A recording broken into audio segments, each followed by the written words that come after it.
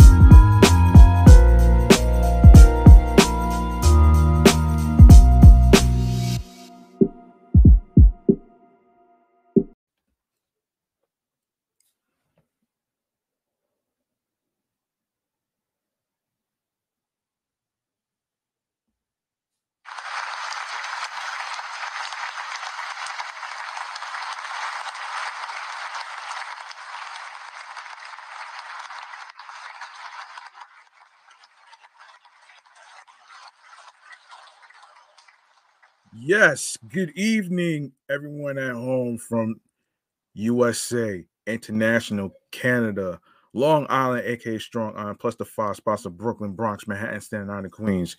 This is your man G Money Stacks, aka the Gregonator, YouTuber, host with the most, unstoppable independent podcaster, the man who holds the back door of the Q5 backdoor bus in Jamaica, Queens, and N24 by Roosevelt Field Terminal. And of course, Queens, New York native of Laurelton, Queens, New York. And you're rocking and hanging out with me on the 292nd episode of Off the Meat Rat Chains New York Avenue podcast. Thank you for listening and tuning into this episode. And before I go any further, make sure you go ahead and follow the podcast on Instagram, especially Threads, and of course Facebook as well. And also be sure to go ahead and grab the subscribe button for me on the YouTube channel page of G Money Stacks 555 for live video episodes of the live stream recordings. So that way you'll be able to find it in the live section. And of course, be sure to leave a like and a comment along with the episodes. And of course, download the episodes, add the podcast to your playlist, including your favorite episodes. And of course, I'll handle the rest at the end of the show. All right. Yes, so we're live and direct from YouTube and StreamYard and YouTube actually. Yes, so without further ado, I do have to mention something about the BQE. So without further ado, I want to mention something about the BQE as a reminder that there's gonna be a little bit of repairs that's gonna be going down. So I will break it down so that way you'll be able to know so you don't get stuck and you won't be stranded. So I got y'all with the details. So I'm gonna get to it right here, right now, with this. Hold on a second. I'm sorry. Wrong button. Yes. Yes, this is the New York Mass Transit Files right here. Let's get into it right here, right now. All right. So I'm going to get into it right here, right now. So let's get into it here. Hold on.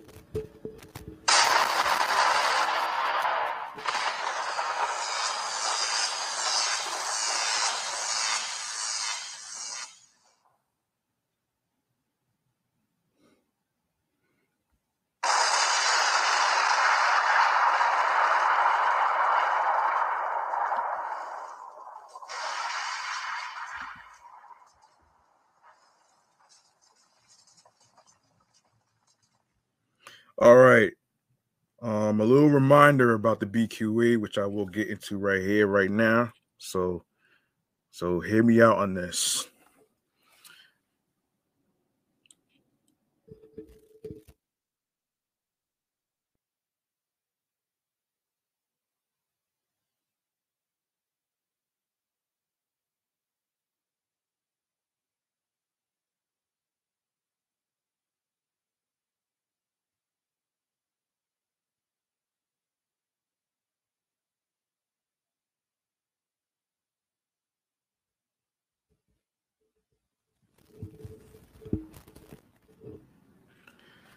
Okay. This is from amny.com. Attention all drivers, parts of the Brooklyn Queens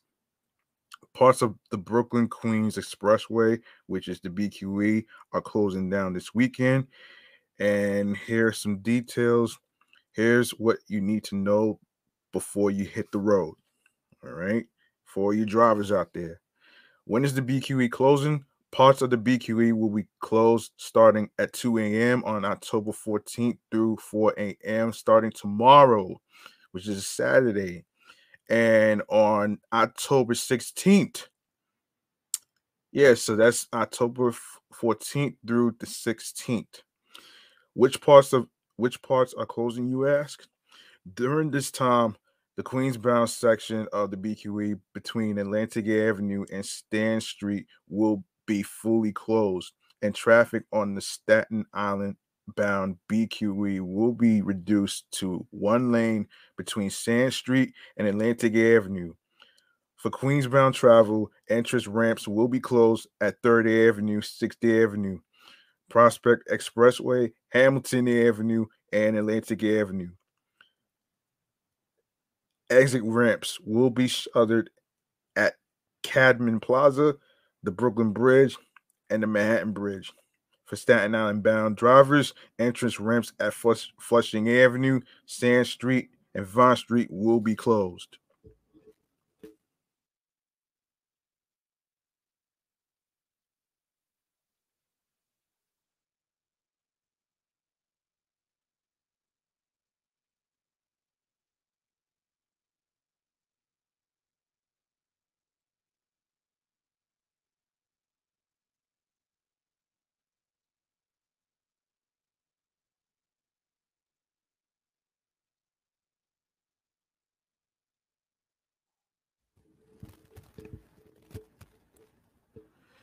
Why is the BQE closing, you ask? The popular roadway is long overdue for repairs. The Department of Transportation will be adding additional concrete and reinforcing steel bars to stretches of the crumbling cantilever near Clark Street and Grace Court to help ensure the structural longevity of the BQE.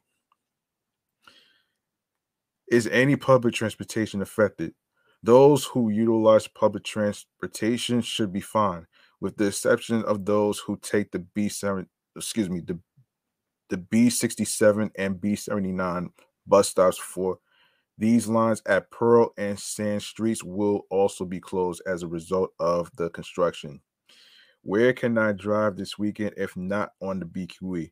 For those who absolutely need to drive in that area, fear not. Traffic will be redirected to local streets for the duration of the closure, with tons of signage telling you where to go. Be sure to allow extra time for travel as it may get crowded as a result. You can check out the map detour map below.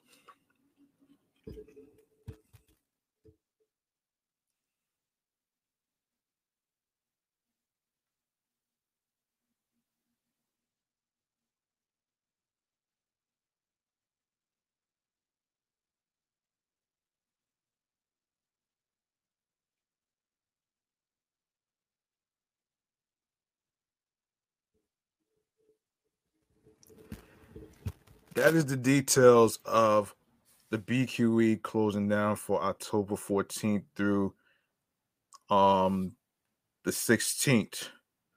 So you can look at the map on the website at amny.com for all you New Yorkers out there. All right. So there you have it right there. Um next we have next we have a teen in Queens that was struck by an MTA bus on an electric scooter. Damn, son. That's crazy, man. So, a Queens teenager died Monday after being struck by an MTA bus while riding an electric scooter, capping off a deadly weekend on city streets for those on two wheels. Police discovered 18-year-old Saad Muhammad lying in the roadway with traumatic injuries at 168th Street and 89th Avenue in Jamaica, Queens, just after 9:30 p.m. Monday.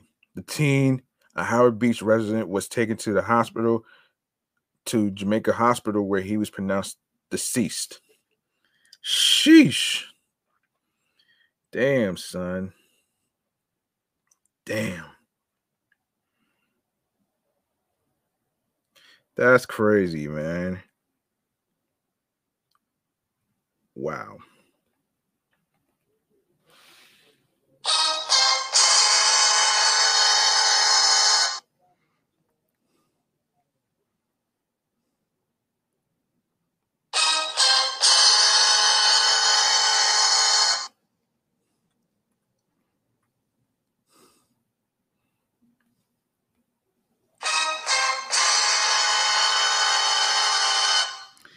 Yeah, that's crazy though.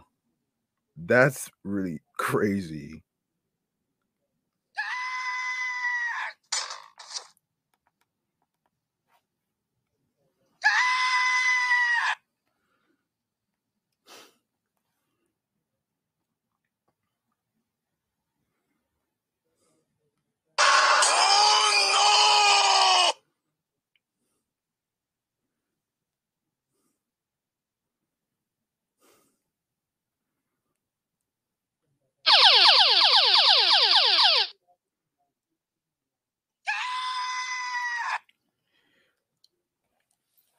The NYPD says Muhammad was riding a stand-up electric scooter westbound on 89th Avenue and entered the intersection against a red light.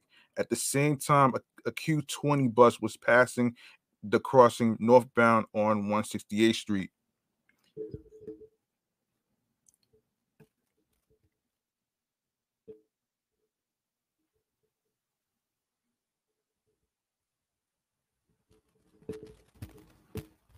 At that time, Muhammad reportedly fell from his scooter to the roadway right in the path of the bus's front tires. The 33-year-old bus operator remained at the scene. Neither the driver nor any passengers were hurt. The MTA declined to comment. 11 local bus routes saw delays overnight as a result of the collision. The incident caps off a deadly weekend on the city streets for those riding on two wheels. Four people have died while riding the motorcycles in the five boroughs since Thursday, including two who were struck by hit and run drivers, one in Harlem and another in Cambria Heights. Damn. On Sunday, an unidentified scooter rider was killed after being T-boned by an Infinity driver at a Bedford Stuyvesant intersection, causing the scooter to careen into a parked car and the rider to be ejected. Wow. Um,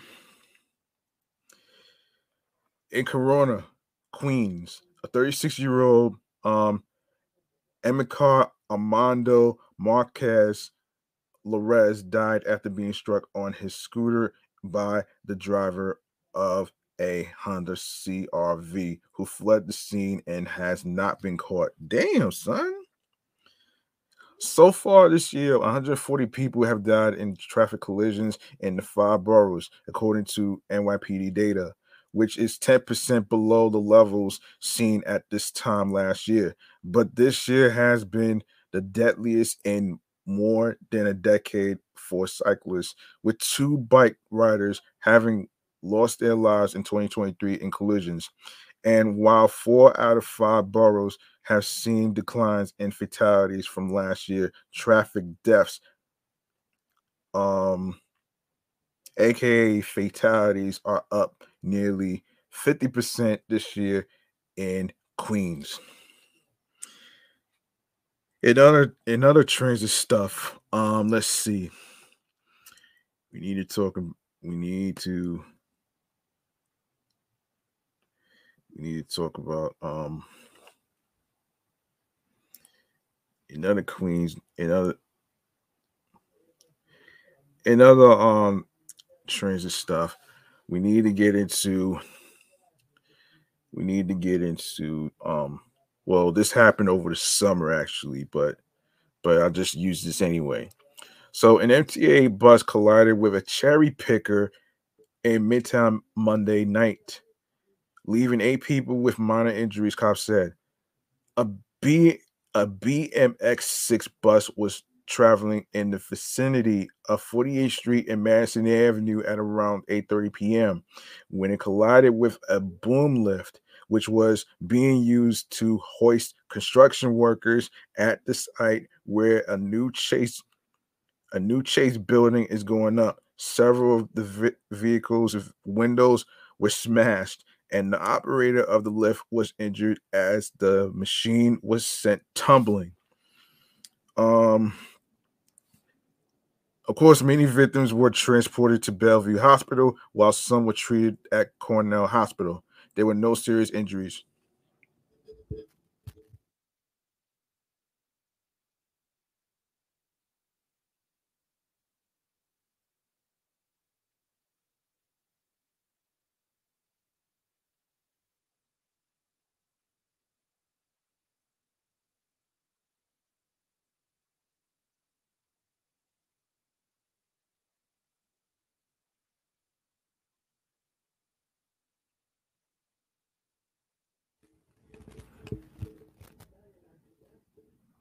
It was so scary. One woman told AM New York Metro she was ushered to a nearby ambulance. Several witness accounts differed when recounting the cause of the crash. Some writers laid blame on the boom lift operator, saying that the cherry picker smashed into the bus. I was at the back. I saw the crane pass in front of me, and I threw myself on the floor. A bus passenger said, who did not want to be identified, "I am shaking."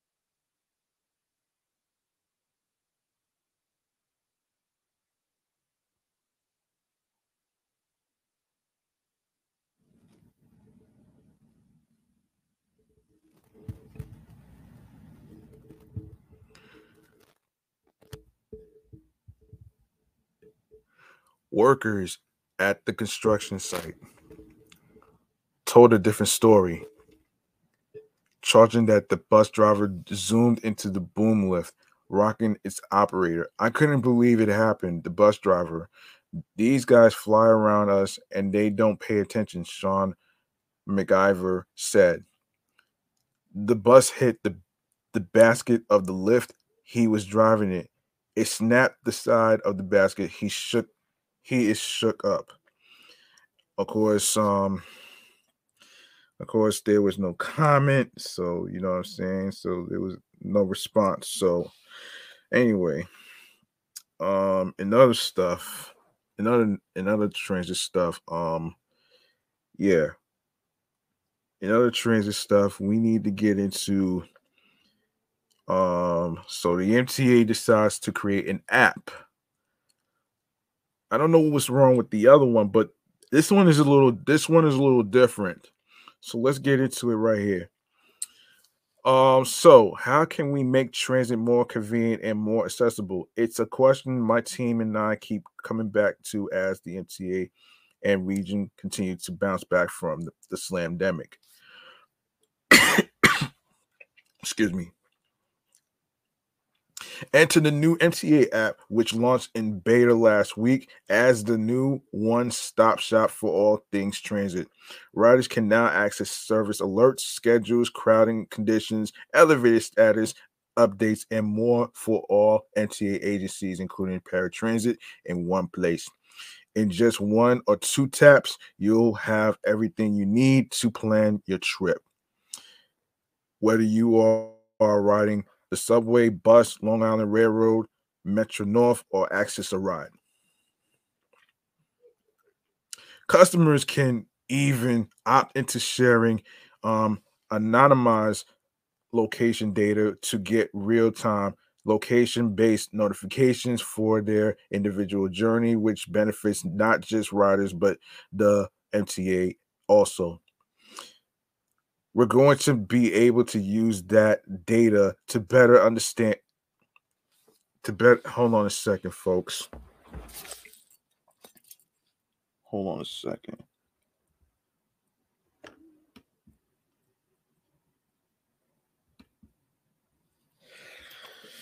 Yeah, where was yes, to better understand ridership and mobility patterns around the system.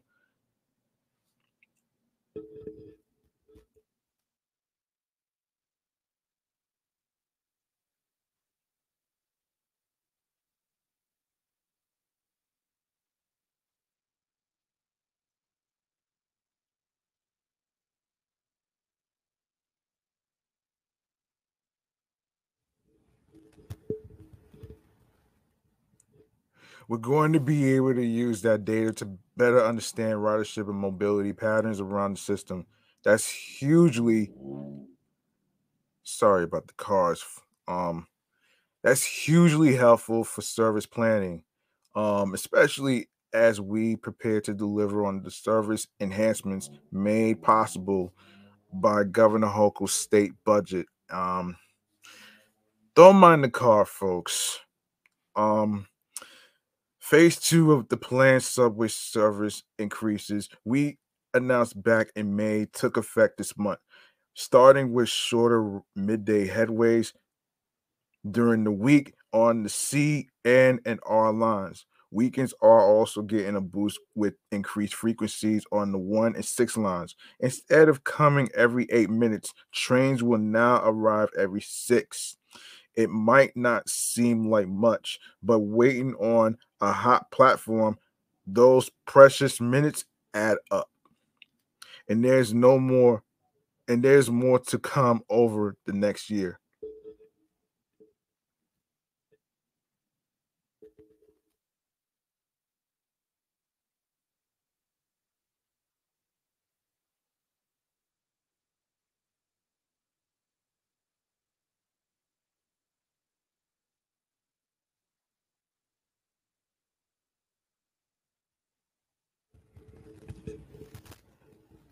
After the uncertainty since COVID, I'm thrilled to be in the more service business. New Yorkers tells us over and over in surveys that the way to get them back to using transit on weekends and for discretionary travel is to shorten the amount of time they spend waiting around.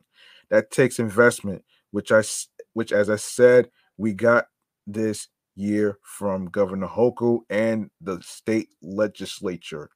Before the budget deal, we were looking at the possibility of big fare increases and much less service. Now we're able to minimize the burden on riders while providing them with more service and more affordability.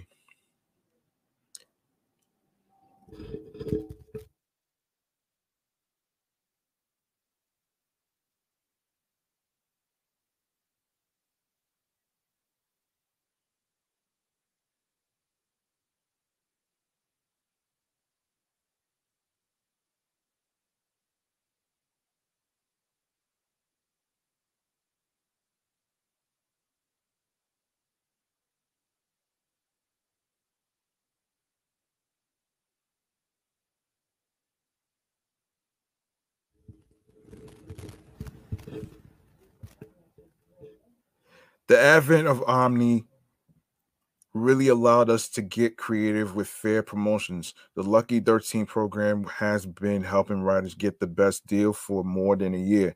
Now it's expanding on a rolling basis. Instead of starting every Monday by default, a 7-day cap starts with your first Omni tap, no matter when it takes place. We hope the added convenience will accelerate the transition to Omni for New Yorkers. It's no secret that ridership exploded when the MTA switched from tokens to the MetroCard, and Omni is the next step to make it easier to pay for all your travel. So long as I'm chair and CEO, this MTA won't stop looking for opportunities to make the transit system more attractive. Customer appeal is our number one priority. Okay. Okay, that sounds great and all. That sounds great and all. I just wish there's other ways to actually care about the safety of people, especially, hopefully you're aware of being, you know, sh- being struck by random individuals who are being pushed to the tracks. So, yeah. But, that's the first step though, man. You know what I'm saying? That's the first step, making service better and caring about the people's safety. That's pretty much what that is. So anyway, let's get into let me see. All right, I'm sorry about that. All right. We got a recent passing that we have to get to. Um we got a recent passing that we need to get into, which is which is one of Timberland's partners that's been in music videos, and a segment that I like to call chatting or the jazz. All right, so let's get into it right here. And right now. Okay, one moment.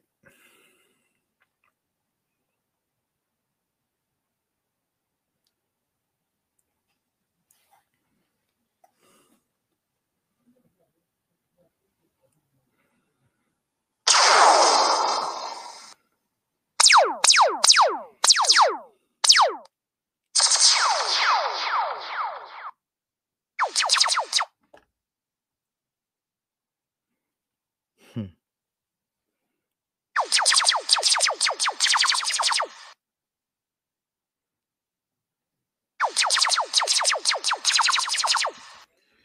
Okay,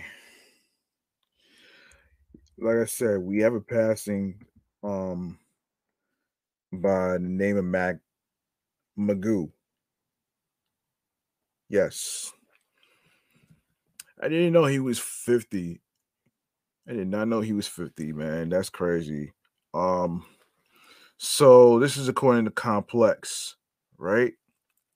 So the Norfolk, Virginia rapper was known for his collaborations with Pharrell, Timberland, Missy Elliott, and the late great Aaliyah Magoo, dead at age 50. Magoo has passed away at age 50, TMZ confirmed. The news of Magoo's death was first revealed on social media. A cause of death has not been disclosed.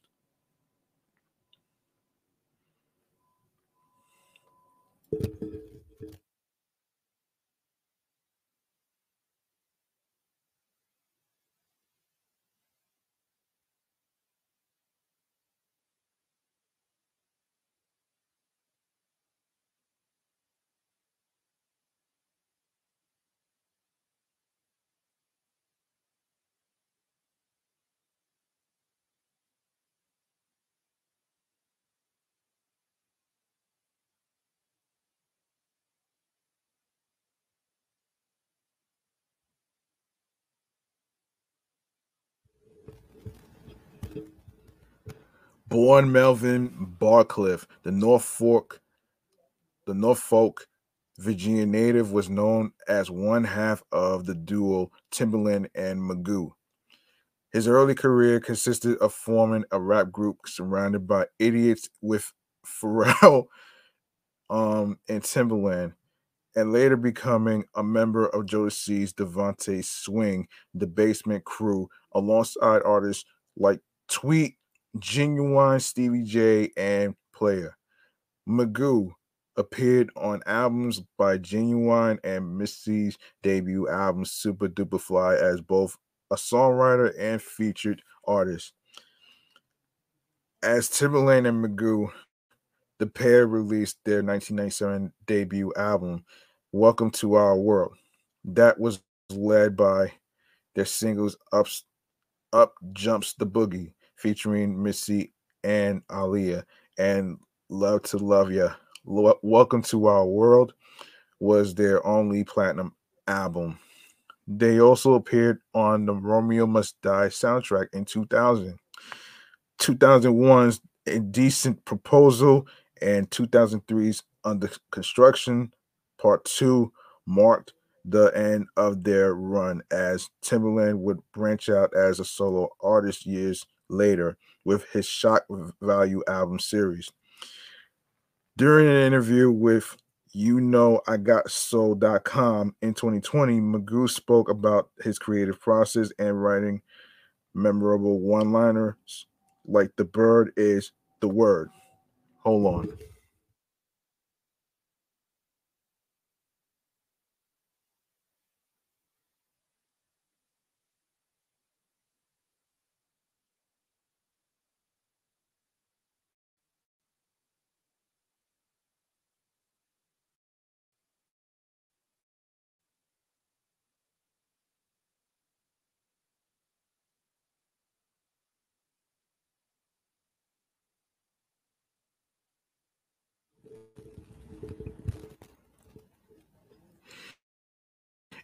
It was intentional. I was like a little rougher around the edges before, but as I got around Josie and learned more about the music industry along, and then we got with Aaliyah's Uncle Barry Hankerson, I started to understand something about the music industry that I never would have got the opportunity to experience if I came out immediately. People always remember when you say certain things like what you talking about, Willis. Gary Coleman was a child actor, but his career is remembered because of that one line. Biggie even put that line in his lyrics. Me and Timberland had a conversation, and he was like, "You can either sell 200K or we can sell a million records, but you have to decide what that's going to be." If I just did that hip hop that I was doing, that was just doing for the cats on the block. I don't think anybody would know me at all. That's what people don't understand when they talk about me, and I've heard about what people say about me. Just because a person comes out with a record a certain way, that doesn't mean that who that person is.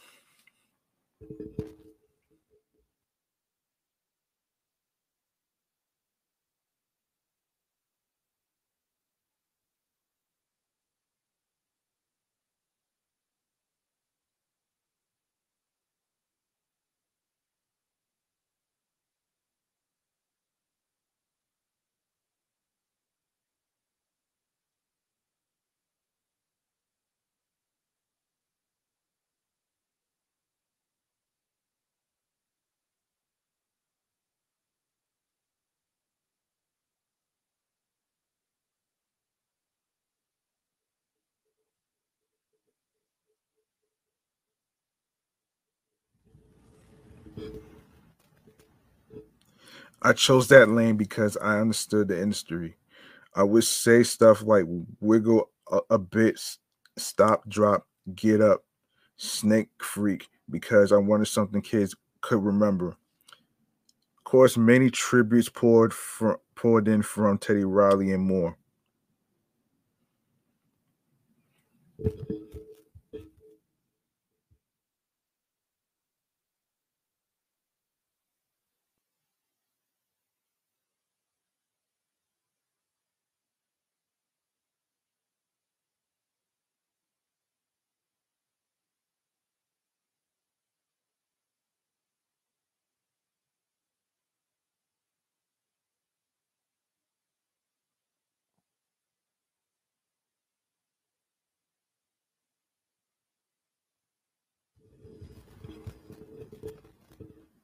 So SIP to um Magoo.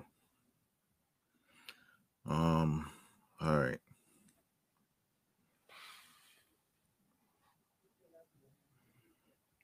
hang on 1 second. Hang on. Hang on. I forgot something. Forgot to add this. Hold on.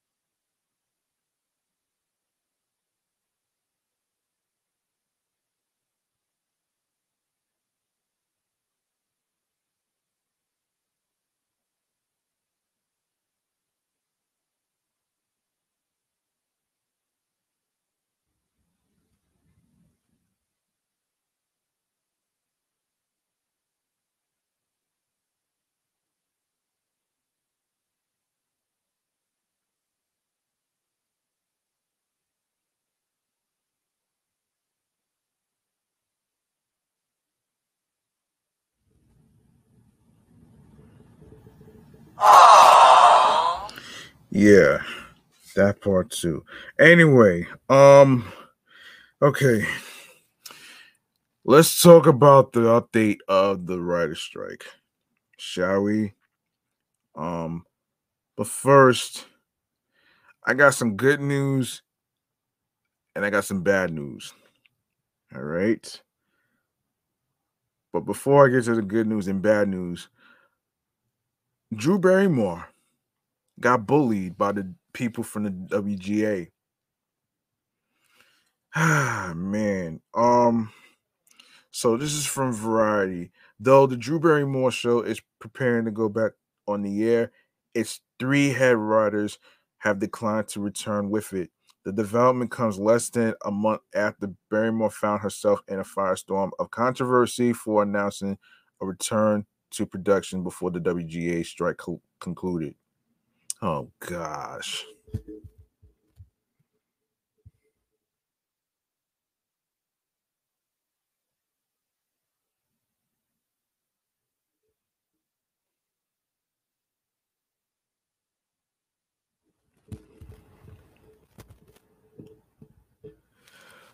A source close to the talk show shared that the three writers, Chelsea White, Christina Kenan, and Liz Cole, were offered deals after the WGA strike order was lifted on September 27th. The trio, who shared the position of co-head writer on the series, declined. The talk show is set to broadcast its first new episode in months at on October 16th. New writers are now being interviewed to replace the trio. Hmm. Jeez. These damn planes, man.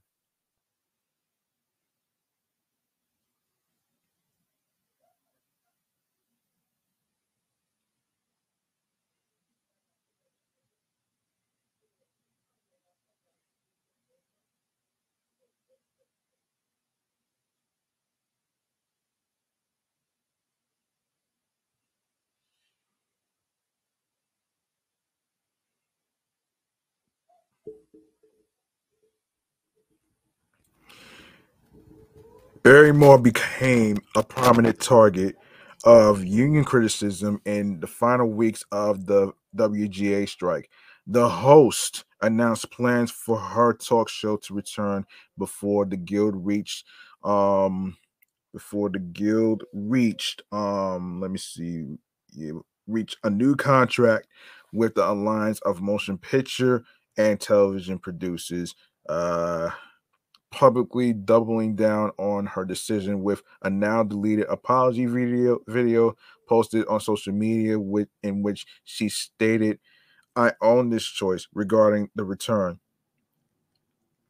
After that statement only amplified the controversy. Barrymore reversed her decision 2 days later.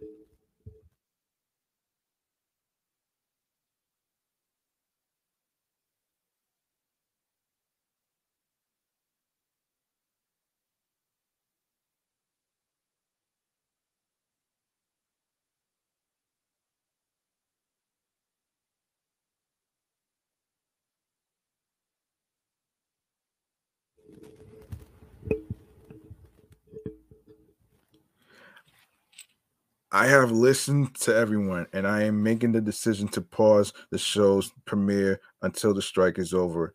Barrymore wrote on Instagram on September 17th.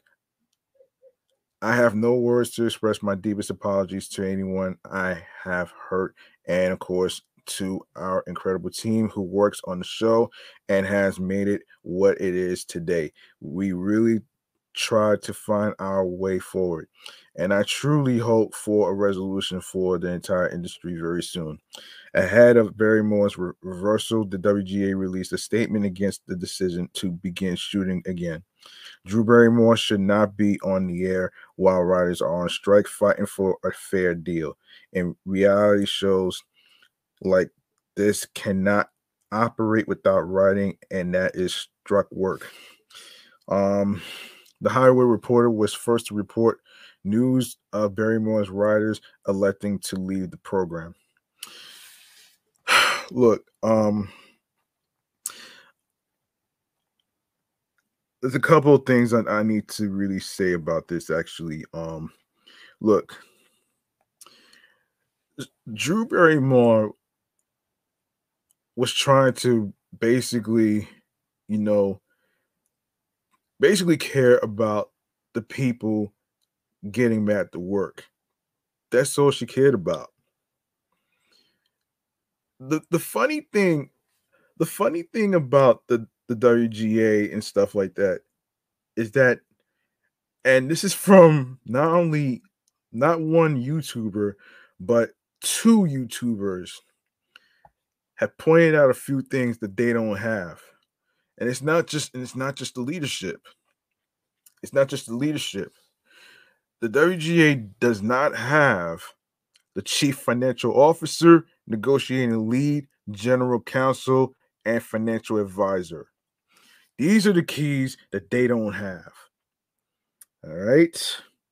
Just wanted to put it out there. And I think it's very crazy, and I think it's crazy and fucked up in a way because you're condemning a talk show host, in which, by the way, talk shows have different contracts compared to the writers and actors. And hold on a second. And I want to pull in hang on a second. Sherry Shepherd explained something on the Breakfast Club where she was talking about how you know how certain contracts is a little different. I want to pull up what she said too. Let me see if I have let me see. Let me pull up what she said because this is going to really support my point actually. So let me just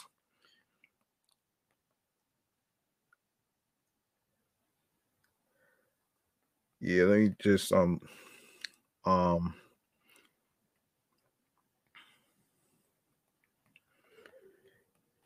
one moment.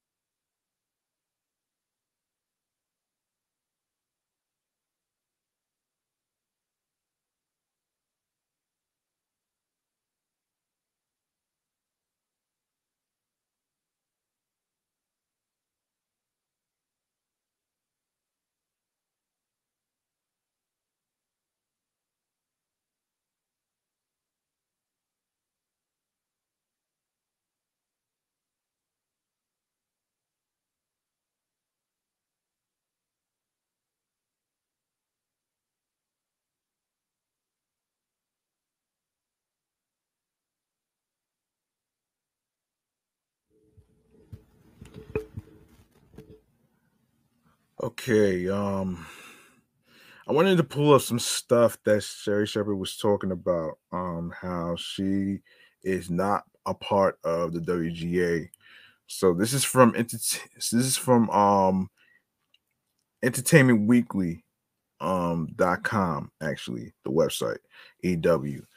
Um okay, so she says, end quote, "You cannot replace this humor. You cannot replace this sass And AI, you cannot replace these boobs. That's cool. So Drew Barrymore, Bill Maher, and more talk show hosts have delayed their season, of course, premieres until the resolution of the Hollywood writers' strike.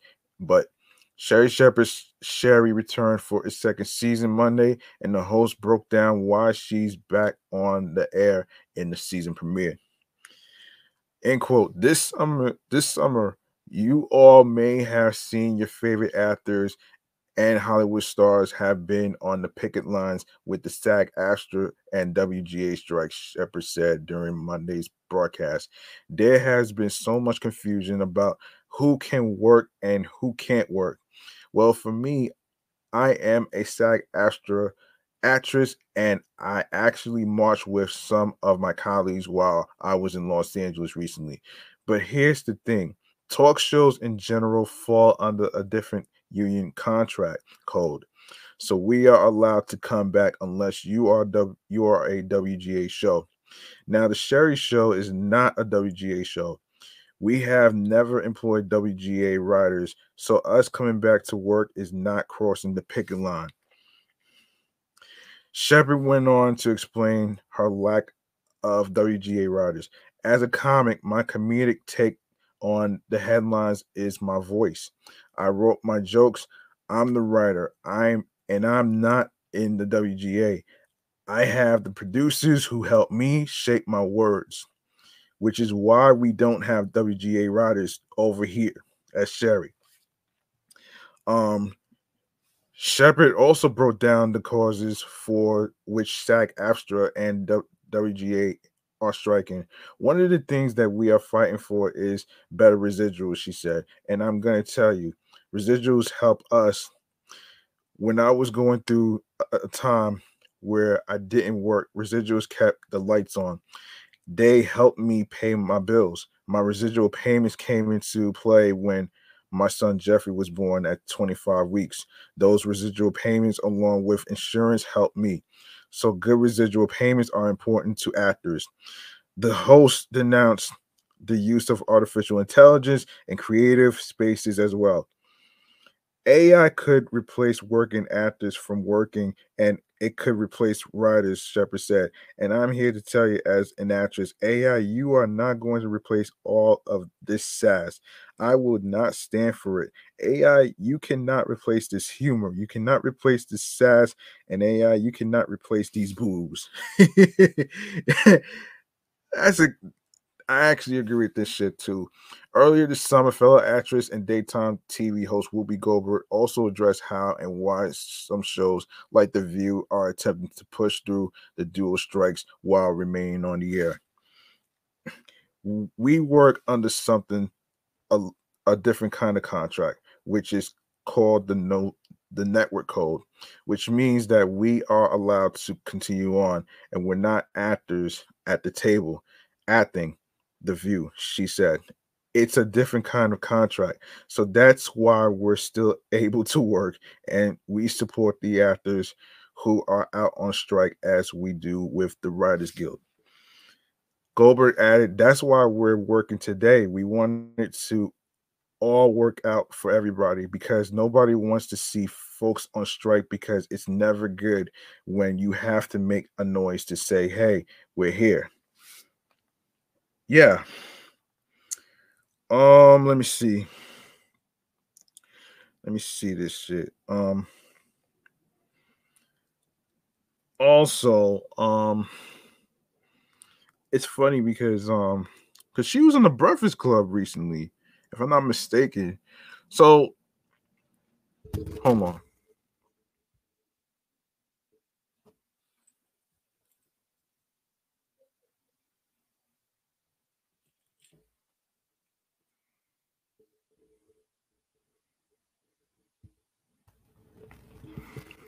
Okay, so Sherry Shepard attempts to clear any confusion regarding the Sherry Show's return amid the WGA SAG Astra strikes in her season two return on Monday. Oh yeah, already yeah. So let's see. Let's see what else she says. Um Let me see what else he says. Hold on a second. Um, hold on a second.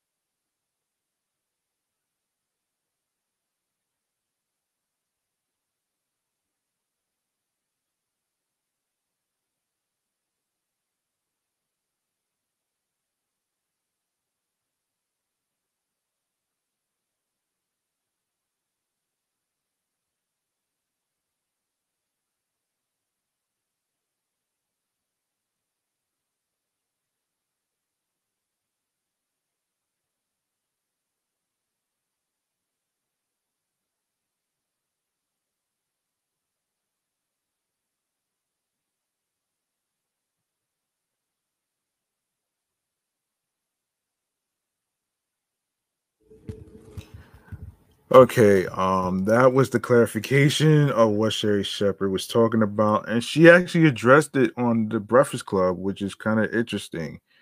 So, so yeah, there you have it right there. All right, so let's get into okay. So I want to start with the bad news. I want to start with the bad news first before I get into the good news. All right, so and this is from Vanity Fair.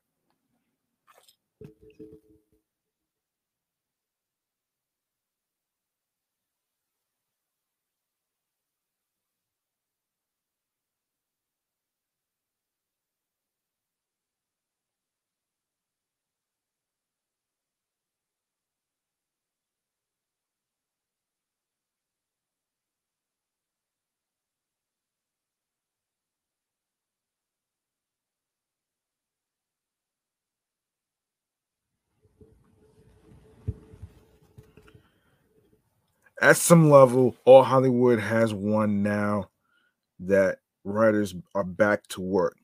The Writers Guild of America called the end to its strike on the evening of Tuesday, September 26th, and the entertainment industry's engines began to rev back up after sitting idle for 148 days.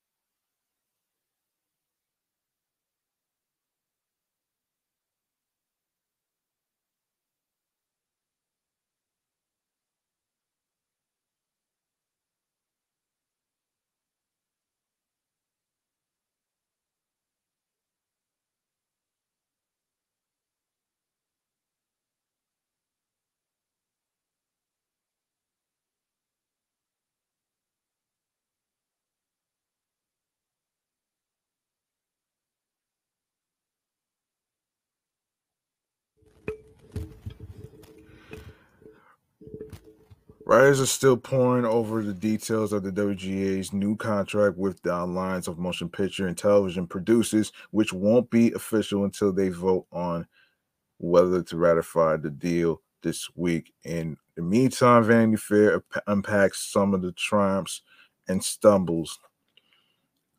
All right, so let's see.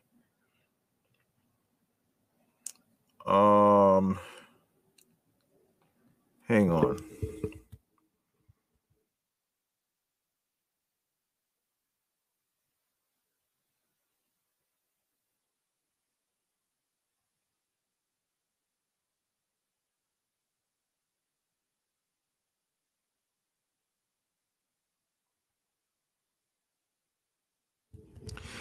Disney boss Bob Iger called the Writers Guild's demands not realistic, but after 148 days on strike, the writers walked away with a tentative agreement that looks like a solid win for them. This is not hyperbole. Your 2023 WGA negotiating committee did a superb a superb job. Showrunner Latoya Morgan wrote, the committee itself pointed to a meaningful gains and protections for writers in every sector of the membership, such as streaming bonuses based on high viewership, rules around hang on a minute. Rules around the use of artificial intelligence, staffing for virtually all television writers' rooms.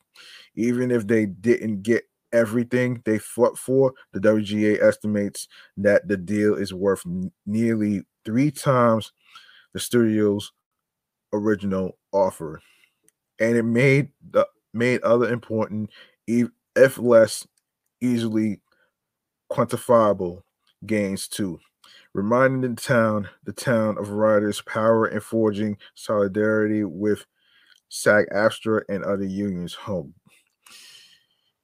I mean, some people say that this whole solidarity shit is a joke, man. You know what I'm saying? It's I hate to say this, but that shit is a joke. All right, so writers social media. Who knew writers could be so eloquent and funny? Yeah, okay, everyone. But they proved to be their own best advocates there during the strike, using social media to entertain, vent, educate, and rally public support with financial horror stories and industry anecdotes. Um, Writers also used it to organize summon picketers to filming locations in multiple cities, post joyful photos, um, celebrate wins, and keep one another from having nervous breakdowns. Of course, obviously, another particular show on ABC, which is The Golden Bachelor, which I'm not a fan of actually. I'm not really a fan of that shit though, man, which is crazy. Um the spin-off of The Bachelor starring 72-year-old Jerry Turner has long been ABC's wish list, but it got fast tracked after the writer's strike shut down nearly all scripted TV production. In the absence of scripted hits like Grey's Anatomy and Abbott Elementary, The Golden Bachelor is getting a primetime Thursday night time slot and a full marketing push from ABC, which is promoting it to mature audiences by hosting screenings at retirement communities and plugging it at USA pickleball tournaments. Oh gosh. Drew Carey early in the strike, The Price is Right host Drew Carey tweeted that he paid for the meals of any writers who showed their WGA cards at Bob's Big Boy in Burbank or Swingers Diner near Beverly Hills. He held true to his word for the duration of the strike, reportedly racking up an estimated tab of more than $400,000 at Bob's alone, and turning both restaurants into crowded industry watering holes for out of work writers who needed to connect and feed their families.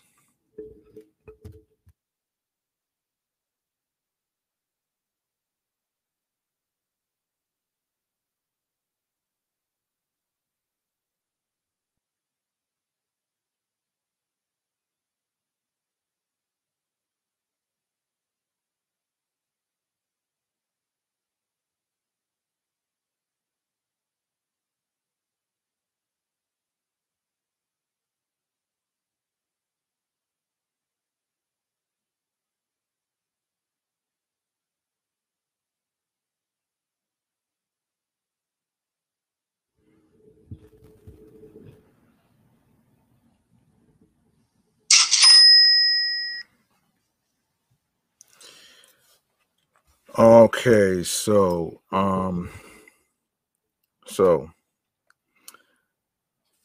other high profile writers, including Shonda Rhimes, Ryan Murphy, and Greg Berlanti, also donated serious cash to support cast and crew. But only Carrie's contribution came with a side of Bob's famous onion rings. Ooh. Okay, and also late night host Jimmy Kimmel, Stephen Colbert, Jimmy Fallon, Seth Meyers, and John Oliver could have entirely pieced out after the writer strike halted production on their shows. But after several months spent supporting picketers, hosting live events, and vacationing, they teamed up on a podcast. The purpose of Strike Force 5 was to bring in money from sponsors, including Mint Mobile and Aviation Gin, whose advertisements were read by Ryan Reynolds to pay their out of work crews. But the show is also much better than it needs to be. The foursome clearly revels in one another's company and shares never before told stories about decades working in late night.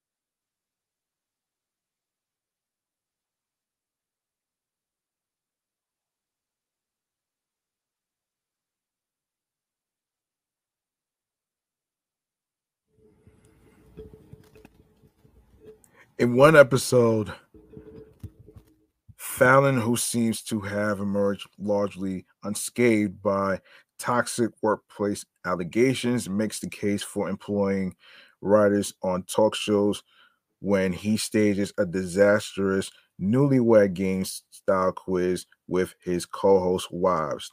Strike Force 5 has promised only 12 episodes, but the podcast may be the best piece of entertainment to come out of the strike. Um, Obviously, Suits, though new episodes haven't aired for 4 years, the U.S. network drama, which debuted on Netflix during a relatively quiet period for new TV amid the strike, was easily the most streamed show of the summer, topping Nielsen's streaming TV charts for 11 straight weeks and counting. But we may never know just how much the strike bolstered Suits audience, its new home on Netflix, and Meghan Markle's new fame as a royal certainly help. Um, oh boy. All right, I'm not gonna get into all these people. I want to get to actually, actually these people. I'm just gonna name a few names. I'm not gonna read the details and stuff. So, um, just bear with me. So, um, of course, of course, this includes Lindsay, uh, Lindsay Dugerty. Um, okay, and this is crazy. So, all right, so no one had a tough talking tattoo teamster leader on their bingo card as one of the most iconic figures of the strike.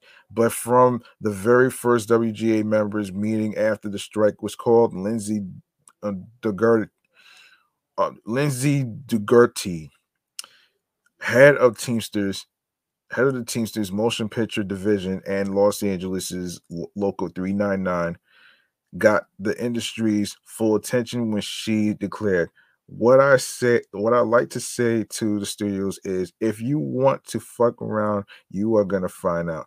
DeGurty DeGurty encouraged Teamsters not to cross picket lines at studios.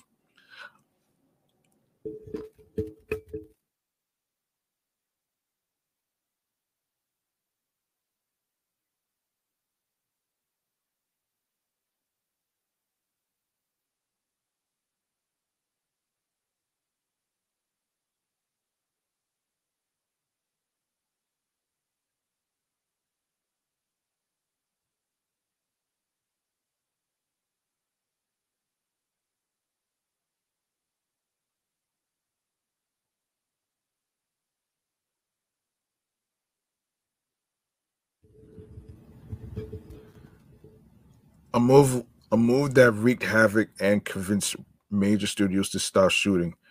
Who would have thought that the writers and the Teamsters are so much alike? Really? They don't sound alike to me. But anyway, she told Vanity Fair early in the strike, our thumb in the eye just looks a little bit different. Yeah, all right. Um Fake Carol Lombardini. Oh boy. Um When Carol Lombardini first appeared on X a few weeks into the writer's strike, some people mistook it for an official account. Oh boy.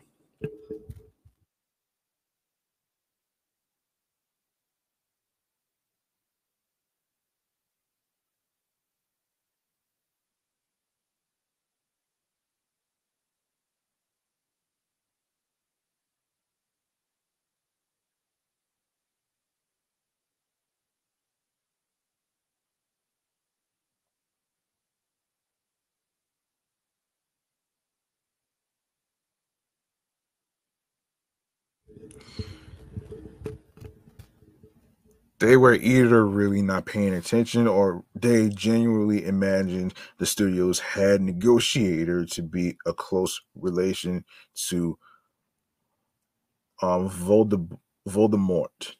If writers hate mini rooms so much, wait till they hear about micro dungeons. Fake Carol tweeted. The accounts following grew, drawn by the insider quips about the imploding industry. Sure, the days of a stable career in TV writing were probably nice, but what if I could offer you a chance to work 5 weeks on a fancy show for people watch, which is then deleted from existence for a tax write-off 6 weeks later.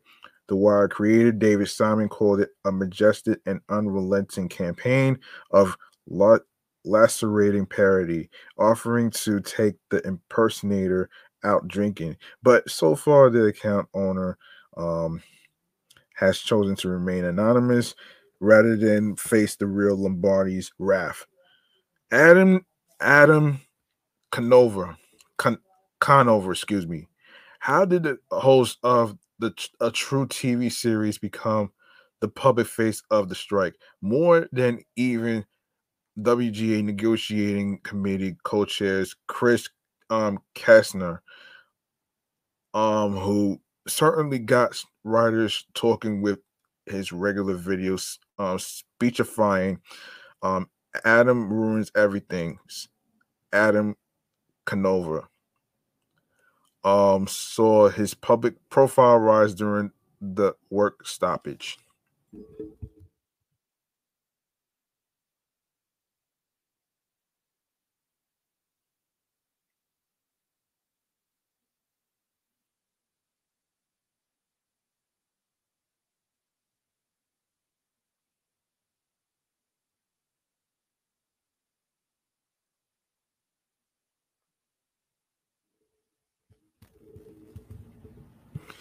Okay, a member of WGA's West Board of Directors and Negotiating Committee, he became a fixture on picket lines, new broadcasts, and official guild events. All right.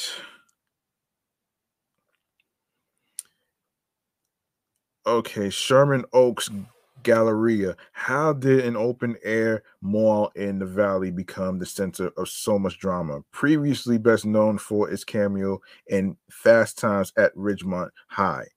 The Galleria happens to be home to the AMPTP offices, notably near a cheesecake factory where much of the negotiating took place. Will they release smoke over the Cheesecake Factory at the Sherman Oaks Galleria if we have a deal? The writer Gideon Yago joked on X as negotiations appeared to be nearing the end. Okay, now we go to the losers. The losers is Alliance of Motion Picture and Television Producers. Um, so reputation of the AMPTP and its 8-member companies wasn't great when the writers walked out on May 2nd, and it's not looking any better now. After that insisting that they wouldn't bend on several key issues, including AI protections, which is artificial intelligence, and data transparency. The studios and streamers did just that. While they have while they may have saved some money at first, they also lost hundreds of millions after production shut down. Warner Brothers Discovery, for example, has already said its annual earnings will fall short by between $300 million and $500 million. Jeez Louise, man. Jeez Louise.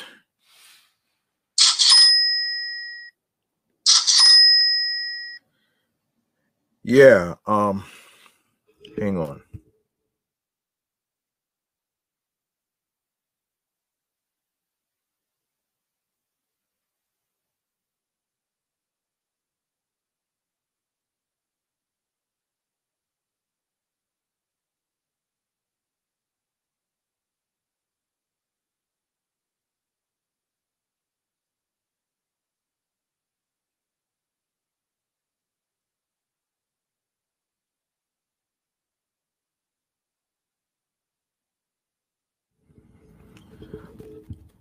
A source has characterized the deal as a compromise for both sides. And it's true that the WGA did make some concessions, including on the sides of minimum salary raises. But it's hard to spin the second largest, the longest writer strike in WGA history as a win for studios. Studio chiefs, writers were looking for a villain and found one in newly minted Warner Brothers Discovery CEO David Zaslav, who was booed while giving a commencement speech and faced backlash when he hosted a lavish mid-strike party in Cannes. Other leaders made missteps too. Who can forget Bob Iger's comments from the Tony Allen and Company conference? But none felt the heat like Zaslav, who had already made enemies by cutting costs across his company and pulling shows from streamer Max.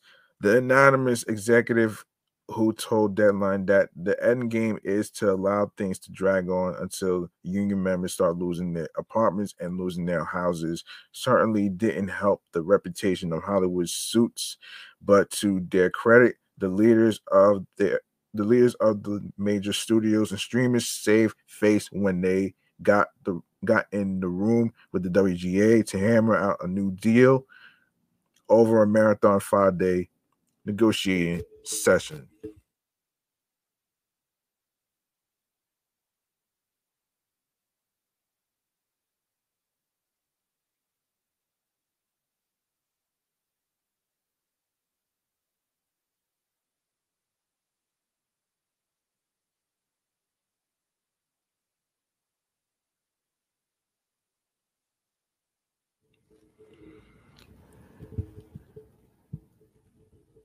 Yeah, we just talked about Drew Barrymore.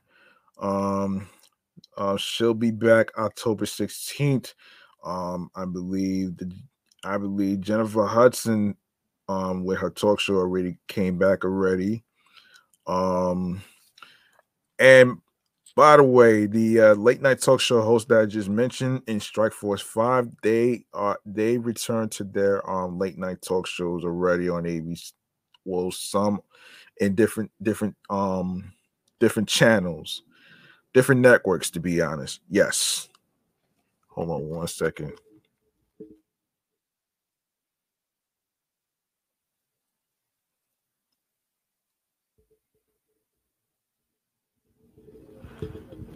So the Emmys. Hollywood sets its clock by award season, and the Emmys are central to broadcast TV. and streamers. So it was a shock to the system when the Television Academy officially postponed the ceremony for the first time since 9/11, bumping it from September 2023 to January 2024. The delay dealt a blow to the FYC industry with its phalanx, phalanx of strategists, publicists, stylists, makeup artists, and local restaurants and hotels, not to mention the loss of advertising for media entities like this one.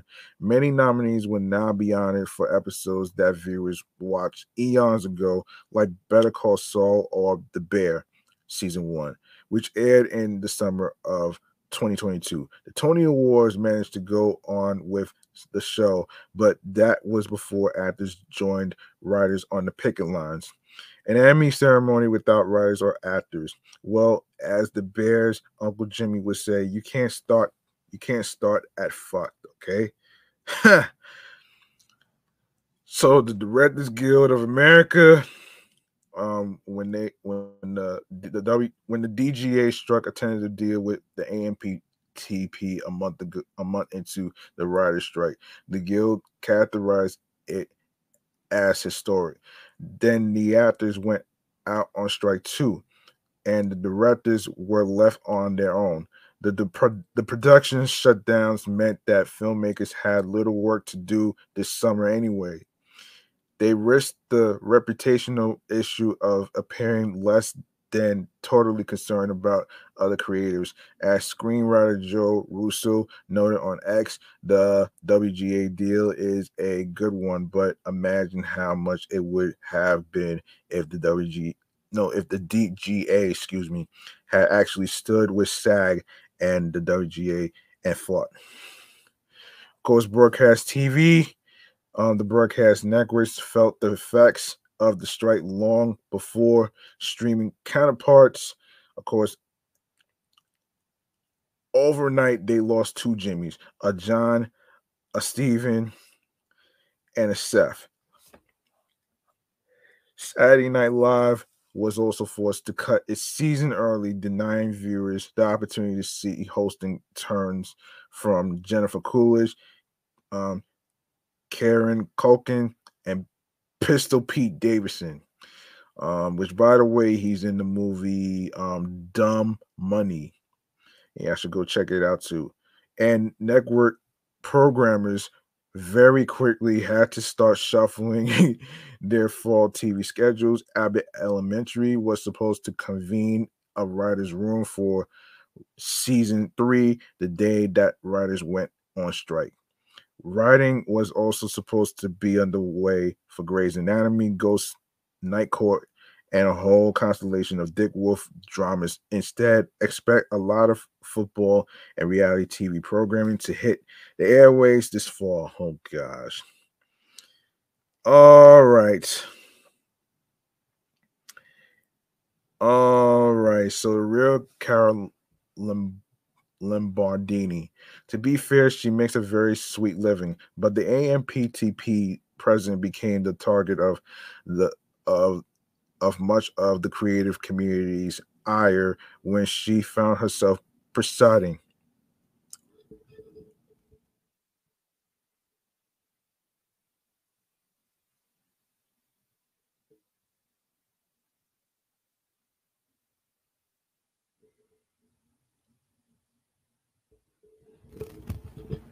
Yeah, presiding over the first double strike in more than 60 years. Writers mocked her relentlessly online, and she even got her own parody account on X. The job of wrangling eight um, desperate studios and streamers during a major labor negotiation isn't easy, and she made some moves that frustrated striking writers. The New York Times reports that she resisted returning to the negotiating table with writers, only relenting after her bosses at the studios pushed her to do so.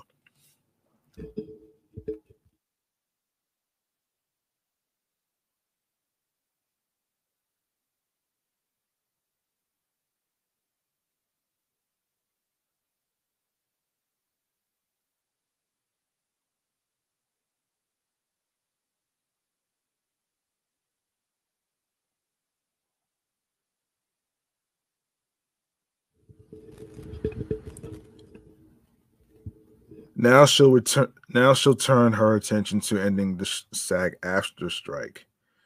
Well, good luck with that one. California's economy. That's the bad news that I want to get to right here. Behind each movie or television show is a small army of workers behind the scenes bringing it to life, but also the much wider pool of humans keeping those workers afloat. That means that the ripple effects of a labor action are massive. Less money spent on things like car washes and haircuts, restaurants and groceries. So while Hollywood studios were trying to save money for their investors, California took an economic bloodbath. Damn.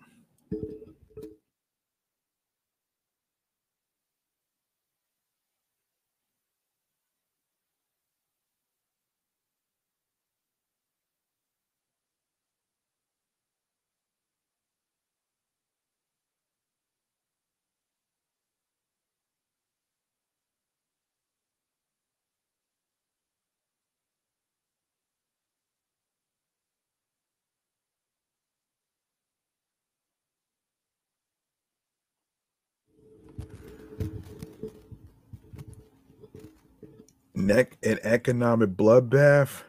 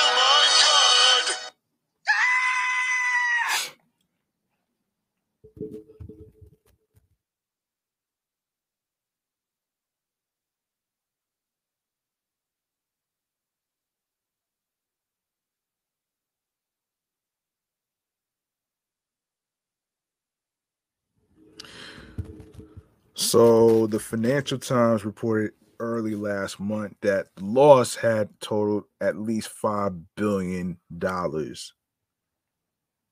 Damn, son, $5 billion for this shit.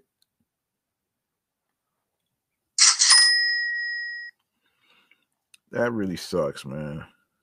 Um, let's see. Um, Audiences, while TV shows and movies will eventually resume production, it's really audiences who lose out in the near term. The fifth and final season of Stranger Things has been delayed. So has Andor season 2. Craig Mazin still needs to write what's in his head for season 2 of The Last of Us. The rest of the year will likely be light on buzzy new releases as every network and streamer in Hollywood races to restart their content engines. And don't forget, not much can happen until the SAG AFTRA strike ends. Oh boy, it'll be a long ass time, man, for they stupid ass to be ending that shit anyway. Ah, man, they've been at it for like 92 fucking days already, man. I mean, damn. It, okay, robots. Sorry, IBM Watson. You won't be getting a writing credit anytime soon. The writer's contract now stipulates that AI can't write or rewrite scripts or screenplays.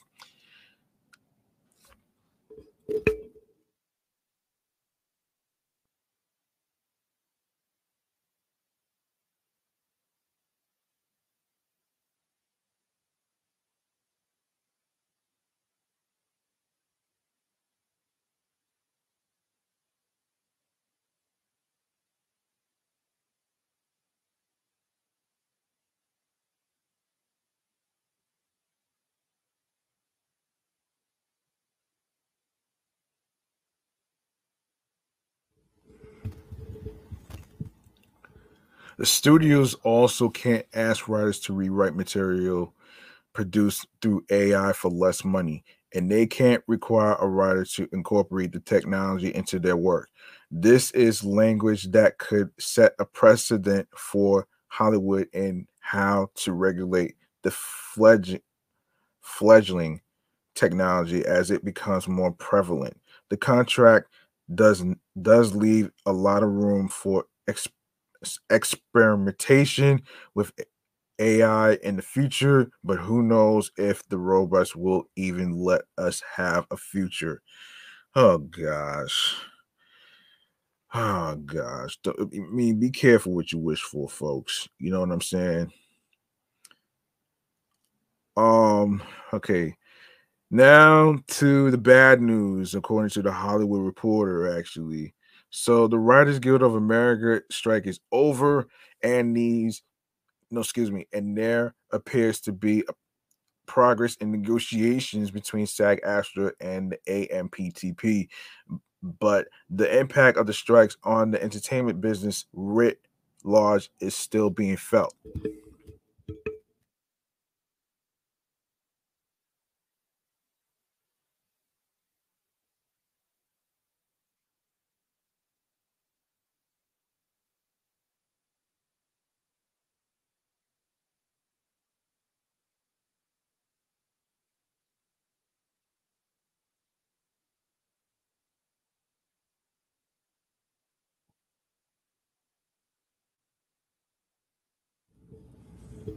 The U.S.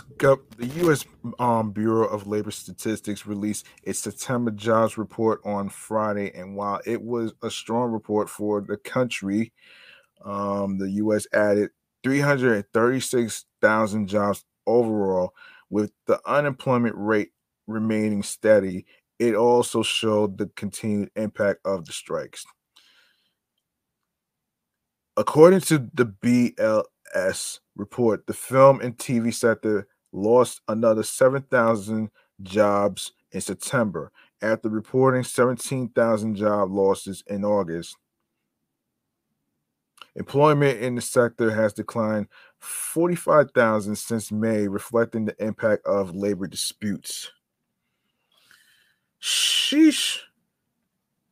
Damn, son. Damn. Damn, that's crazy. This is crazy.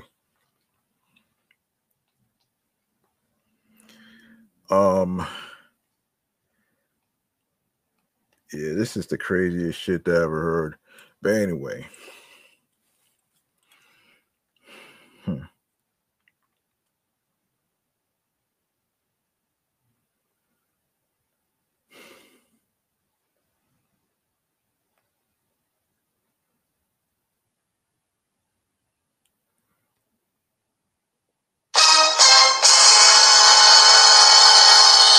And I just heard recently in one of the YouTube videos that it seems like the people from SAG Astra and AMPTP has suspended negotiations, and I'm not even sure when they're gonna be returning to the table.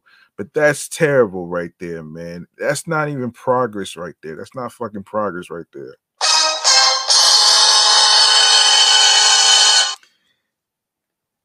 That's not progress to me, man. Honestly.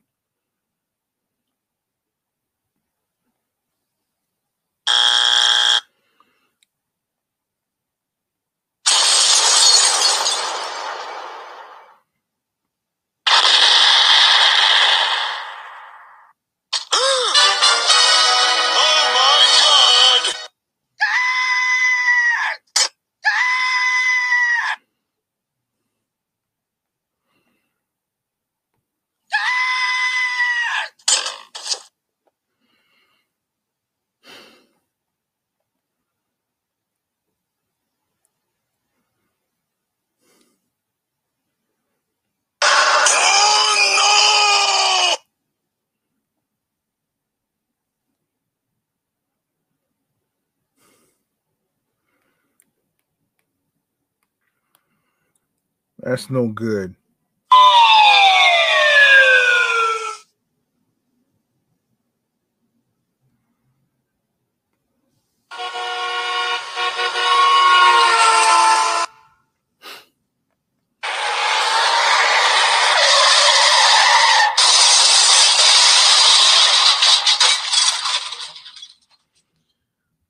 Man, I just wish they get this shit together, man. I really do. This is this is getting out of hand. I mean, 92 days and y'all can't even make a damn deal. Come on. All right. Oh man. So damn. Okay. So the WGA went on strike May 2nd with SAG-AFTRA joining them on July 14th. In other words, with a good chunk of the entertainment industry grinding to a halt and amid the writer and actor strikes, the industry shed nearly a whole Dodger Stadium's worth of jobs. By contrast, the publishing sector added more than 6,000 jobs last month, while the telecommunications sector was effectively flat. Damn. The good news is that with the WGA strike over, productions are slowly returning to work. And once the SAG-AFTRA strike ends, there is an expectation that productions will resume quickly. The biggest question is if the tumult in the industry over the summer leads to any permanent job losses or if it will be limited as production resumes. Um, Damn, son. Let me see. I did look up something in regards to actually let me look up the economy for California in terms of the losses. Well, okay, California economy um money loss.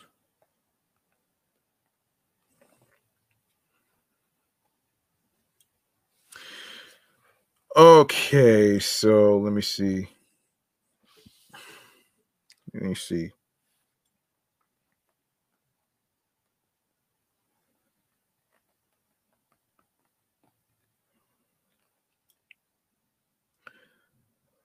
So let me see. Let me see. Let me see. Let me see. So let me see. Okay, so the Hollywood strikes basically lost $5 billion. That shit is not a joke, man. This is crazy. Um, this is so crazy. They lost $5 billion, man. And it's not even a joke. Um, I'm gonna save this for next time. I got some other stuff that I got some other stuff that I need to get to as far as topics. So let's see. All right, so a little bit of good news actually. We finally got some good news. All right, and this is from Deadline.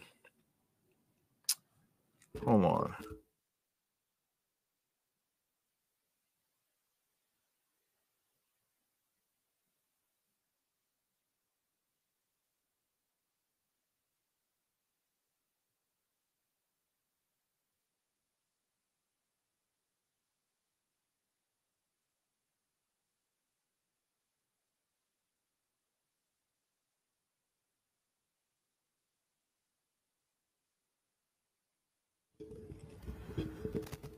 Okay, writers have officially approved their deal with the studios. This afternoon, the WGA members ratified its contract with the Alliance of Motion Picture and Television Producers, bringing to a final end to the strike that lasted for nearly 5 months. After It's already been 5 months, man. Like, what are you talking about? Nearly 5 months. What the fuck you talking about? Nearly 5 months. It's already been 5 months already. May, June, July, August, September. Come on, son. Anyway, it's ridiculous. Anyway, after a week of voting, a vast majority of the WGA membership cast their ballot in favor of ratifying the 3-year minimum basic agreement. The contract is every 3 years, man. For you folks out there that's actually doing acting and all that other stuff, the contract that you renew every 3 years is still 3 years. It's nothing more than that. Anyway, some 8,525 valid votes, or 99% of WGA members, as the guild termed it just now, were cast by members of the 11,000 strong Writers Guild of America West and Writers Guild of America East. There were 8,435 yes votes and 90 no votes. The guild announced in an email sent to members, with major strides for scribes in terms of AI, which is artificial intelligence, guardrails, residuals, writers' room staffing.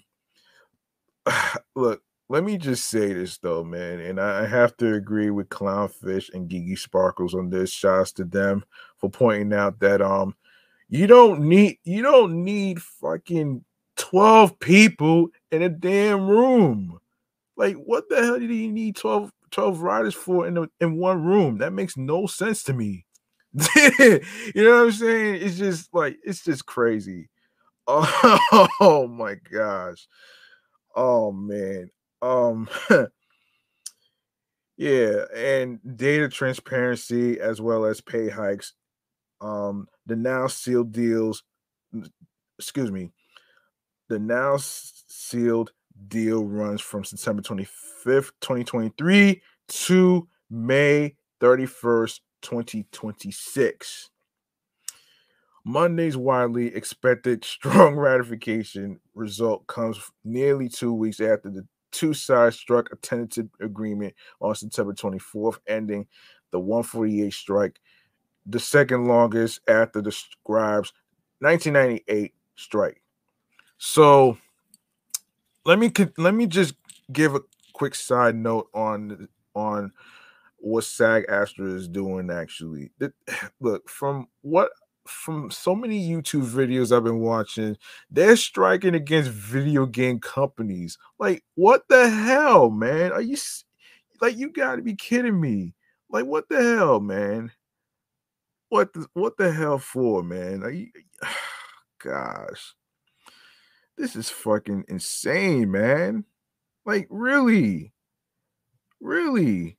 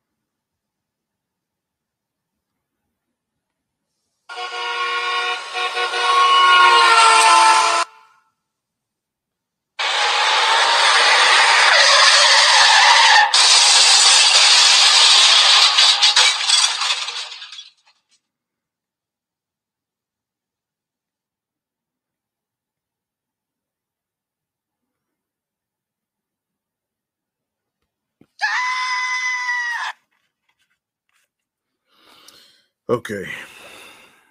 All right. So, I wanted to actually address the whole thing with SAG-AFTRA basically protesting against video game companies.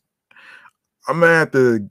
I'm not gonna get into deep with this, so I'm gonna actually save that as a topic for another time, due to time constraints. So let me just get to let me continue this shit though, man. You know what I'm saying? Anyway, Monday's widely expected strong ratification result comes nearly 2 weeks after the sides struck a tentative agreement on September 24th, ending the 148-day strike, the second longest after the scribes' 1998 strike. The results also come on the same day the still striking SAG-AFTRA started up its second week of renewed talks with the AMPTP, side by side with the WGA for much of the summer.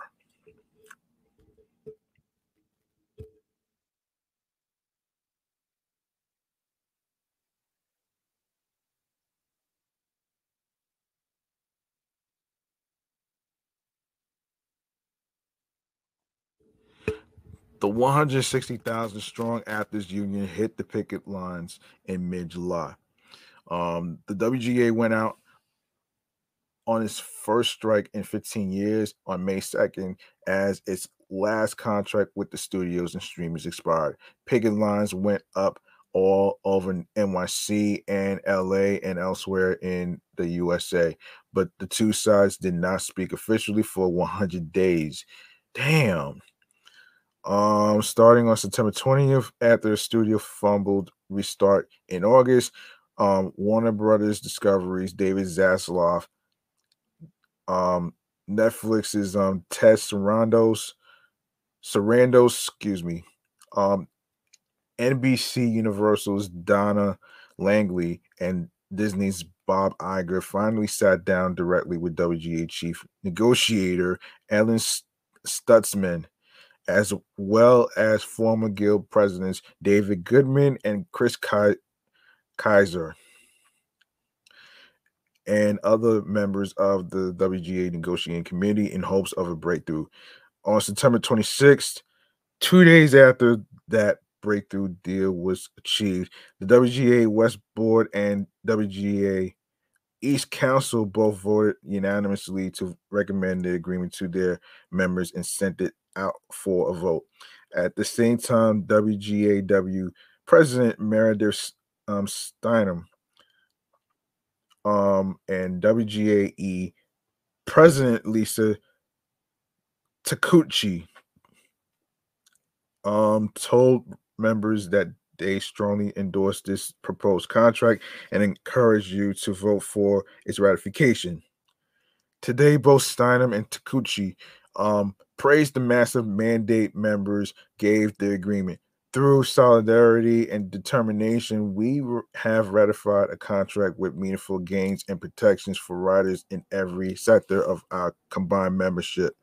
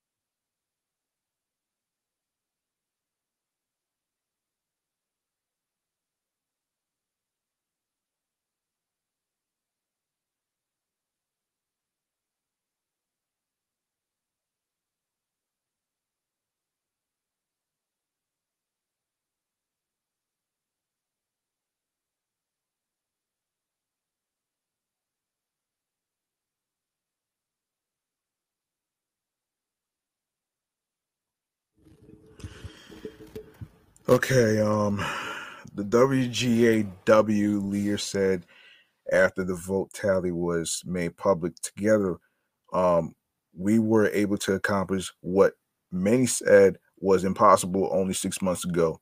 We would not have been able to achieve this industry changing contract without WGA chief negotiator Alan Stutzman, negotiating committee co-chairs Chris Kaiser and David A. Goodman, the entire WGA negotiating committee, strike captains, lot coordinators, and the staff that supported every part of the negotiation and strike. Now it's time for the AMPTP to put the rest of the town back to work by negotiating a fair contract with our SAG Astra siblings who have supported writers throughout our negotiations, WGAE chief stated. Until the studios make a deal that addresses the needs of performers, WGA members will be on the picket lines, walking side by side with SAG Astra in solidarity. Oh gosh. This solidarity shit is a fucking joke, man. In a statement of their own, the Carol Lombardini-led AMPTP took a more measured response to today's ratification vote. Um, the AMPTP member companies congratulate the WGA on the ratification of its new contract, which represents meaningful gains and protections for writers. The studio and streamers representing groups said it is important progress for our industry that writers are back to work. SAG Astra congratulates the WGA on the overwhelming ratification of their new contract. The Actors Guild exclaimed in a statement as they conducted their own talks today with the AMPTP. We salute the WGA negotiators, leadership, and members for their fortitude and dedication onward. The WGA members around the country received their ratification ballots and support material via email on October 2nd. Voting ran through 1 p.m. Pacific time today, with the Guild holding a noon Q&A session at its Fairfax and Third Avenue headquarters. That session was sparsely attended. We hear the small attendance was in some part due to a significant contingent of Writers Guild members voting fairly early last week. The last time the writers were on strike in 2007 to 2008, the subsequent deal was ratified by 93.6% with 4,060 votes. Um, with the West Coast Board and the East Coast Council lifting the restraining order and ending the long strike as of 12:01 a.m. Pacific time on September 27th. Writers have already returned to work while the actors are still on strike. Supported by many WGA members, there is optimism that things are moving smoothly with those talks, which restarted today after bargaining last week. As the currently negotiating SAG Astra continue to seek their own agreement with the studios and streamers, many shows started their writers' room back up in the past week as the broadcast networks, cablers, and streaming services look to get their slates back into production soon. Celebrity guests are still few and fair between, but are already late night shows are back on the air, as I said earlier, as are the majority of daytime talk shows, of course, Jennifer Hudson included, and and others will follow back to returning to their shows on the air. So Saturday Night Live is set to kick off its 49th season on October 14th, which is tomorrow. Hopefully Keenan Thompson will be back from podcast. Um will hopefully he'll return. So there was no picketing today by SAG Astra or its allies in respect of the Indigenous People Day holiday. Oh gosh. Anyway, anyway, let's get into some other topics that we need to get to right here. Some more terrible stuff. Of course, obviously, what happened over the summer is very, very crazy, and it's very, very common actually. So this woman has been bitten by a shark in Rockaway Beach. This is crazy. This is so crazy. A 50-year-old woman was bitten by a shark and suffered a gruesome leg injury while swimming at Rockaway Beach Monday evening. According to officials and sources, the woman was attacked in the water near Beach 59th Street just before 6 p.m., according to the City Parks Department, who said the incident was the first known shark bite at Rockaway Beach in recent memory. Um, and lifeguards raced to the injured swimmer, pulling her from the water and administering first aid before EMS arrived. This is according to the New York Post. Rescuers applied a tourniquet to the woman's leg, which was bleeding profusely, sources said.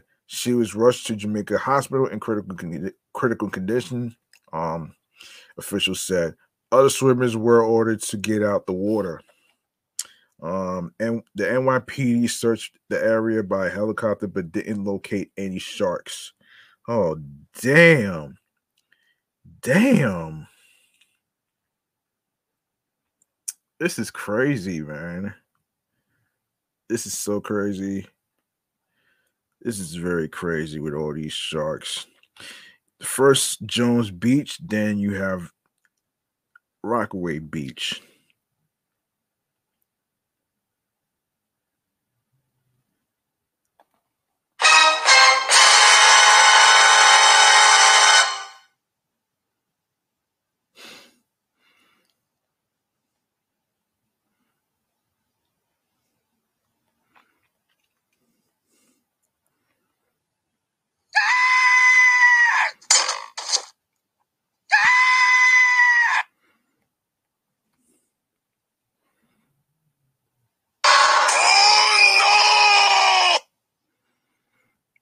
All right, all right, let me continue this because I need to really um get some of the topics out the way. Um anyway, so let's see. We hope for a full recovery for this swimmer, the Parks Department said in a statement. Though this was a frightening event, we want to remind New Yorkers that shark bites in Rockaway are extremely rare. Not as rare as you think, though, at Jones Beach, which is crazy to me. But man, the FDNY. Well, hold on. We remain vigilant in monitoring the beach and always clear the water when a shark is spotted.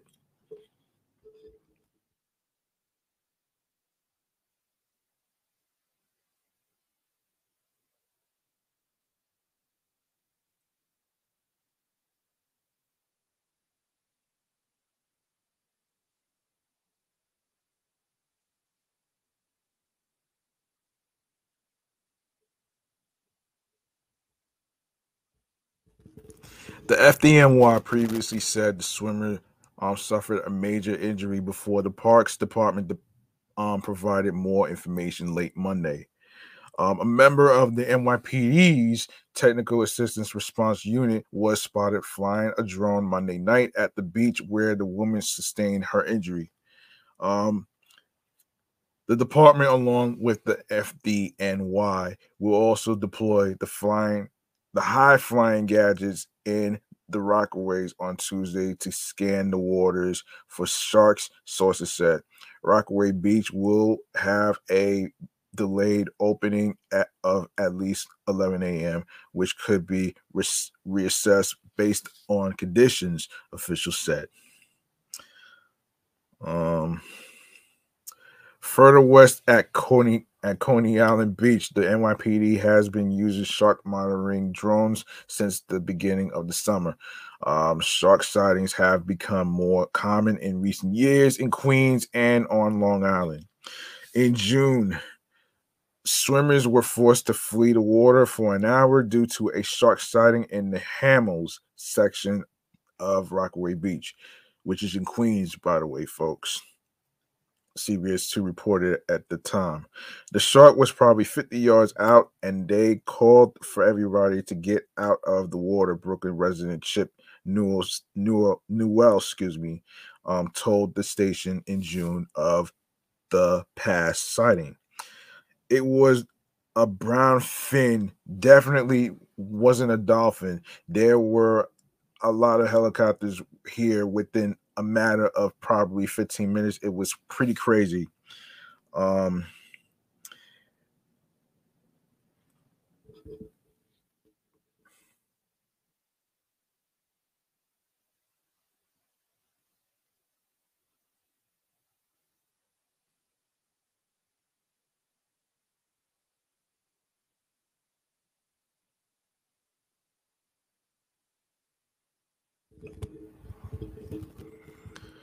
the Parks Department was forced to close Rockaway Beach for a day in July 2022 amid a heat wave due to shark sightings, um, but um,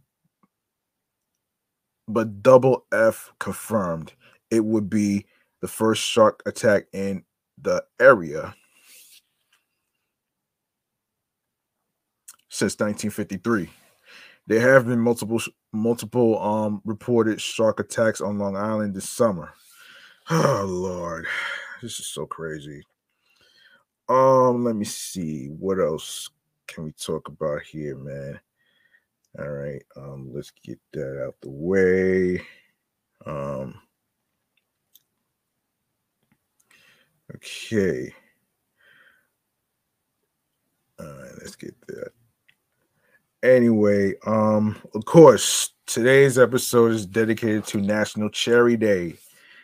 Okay, National Cherry Day is celebrated on July 16th, making it the perfect summertime celebration. Cherries range from sweet to tart.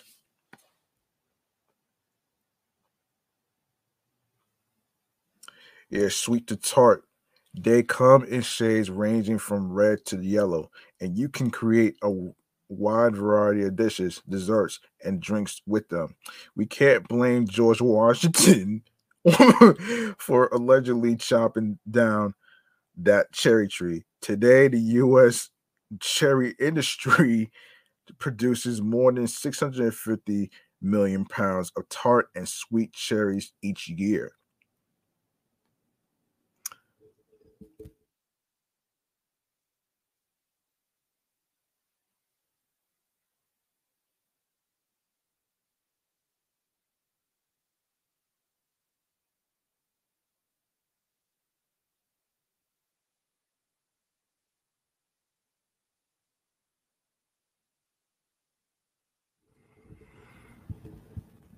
Okay, each year. Yes. So, history of National Cherry Day. So, cherries have been a staple for centuries, from the Roman Empire to Chinese dynasties. The little red fruits have been on the plate of millions and came to America by ship with early settlers in the 1600s. Modern day cherry production in the United States began in 1852 when Peter Dougherty began planting cherry trees on the old Mission Peninsula in the state of Michigan.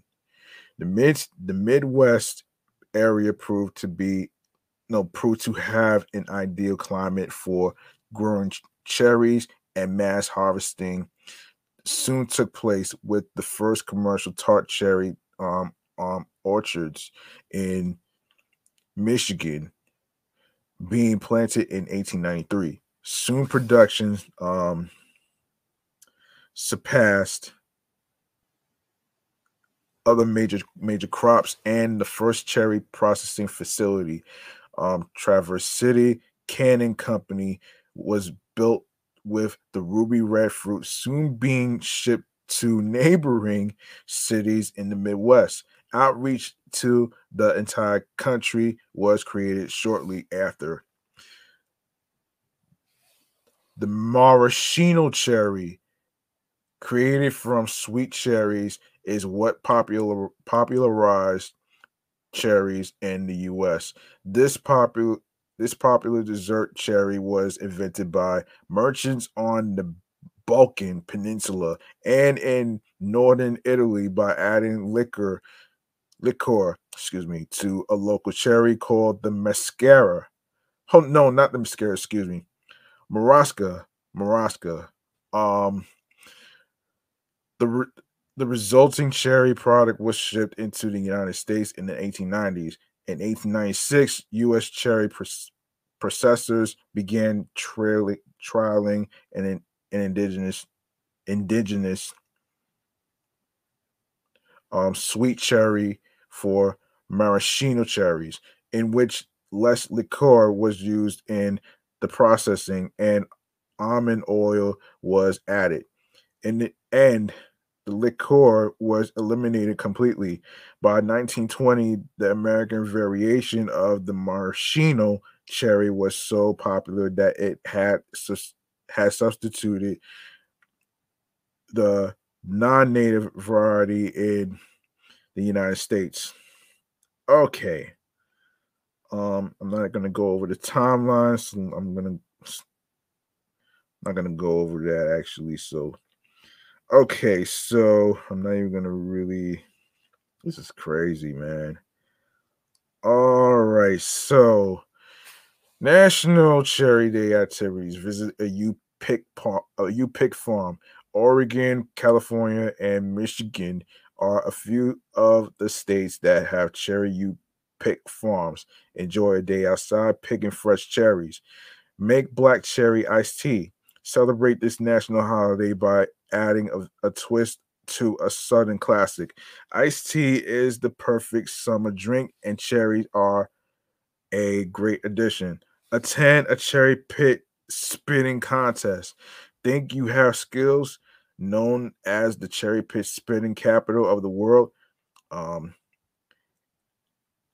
um, EU Clare, Michigan, hosts the International Cherry Pit Spitting Championship each year. The world record for cherry stone spitting is a whole 93 feet, 6.5 inches. Try beating that.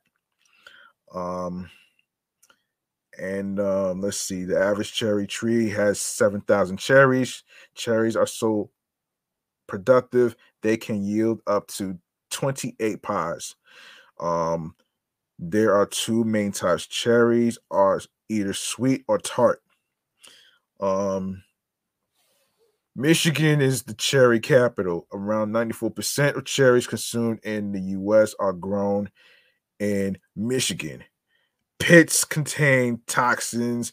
Don't chew on cherry pits because they can release toxins. And there are 1,000 varieties. There are more than 1,000 different cherry varieties, sweet and tart combined, but only 20% of them are used for commercial purposes. And of course, why do we love National Cherry Day, you ask? Cherries are versatile, they are nutritious, they are historic, and the dates include and the same dates which includes yearly, which is next year, uh July 16th. This year was Monday, July 16th. Um, the year after, which is 2025, Wednesday, July 26th, Thursday, July 16th, 2026, 2027, Friday, July 16th, and Sunday, July 16th, 2028. All right. All right. Up next, let's see what else we have to talk about here. Um, so of course, Universal Orlando if I'm not mistaken. So this is from Laughing Place. um, as part of pass holder appreciation days at Universal Orlando, pass holders will be able to partake in a special merchandise sale later this month. Of course, what is happening? Of course, this took place from September 23rd to the 25th. Of course, you can get deeply discounted deals on your favorite merch at Universal Orlando's September merchandise garage sale. This sale is only open to pass holders and UO team members while supplies last. The entrance is located next to the Halloween Horror Nights tribute store in the New York section of Universal Studios Florida from Park open to 3 p.m. Passover Appreciation Days continues September through September 30th, which already happened, featuring exclusive offers, um, special events, discounts, Passover opportunities, and more. See all the benefits and perks at the pass holders have in our previous post. Pass holders will soon be able to get a second free collectible art print teased by the image below. All right. Here's the thing, man. Hold on a second. Um and of course, the Swizzle Lounge, located in the lobby of the Universal Cabanas Bay Beach Resort, has received a spooky overlay just in time for the beginning of the Halloween Horror Night season. Of course, you can check out our video highlights of all 10 haunted houses at this year's Halloween Horror Nights event. Also, be sure to check out Mac's ranked article from the event. Take a deep dive into this year's immersive new Halloween Horror Nights tribute store at Universal Studios Florida. Okay, I was trying to look for some information in regards to why Disney is going on sale with the I was really trying to figure out what the issue is, but that's gonna have to wait till some other time. Um anyway. All right, so let's get into hold on a second.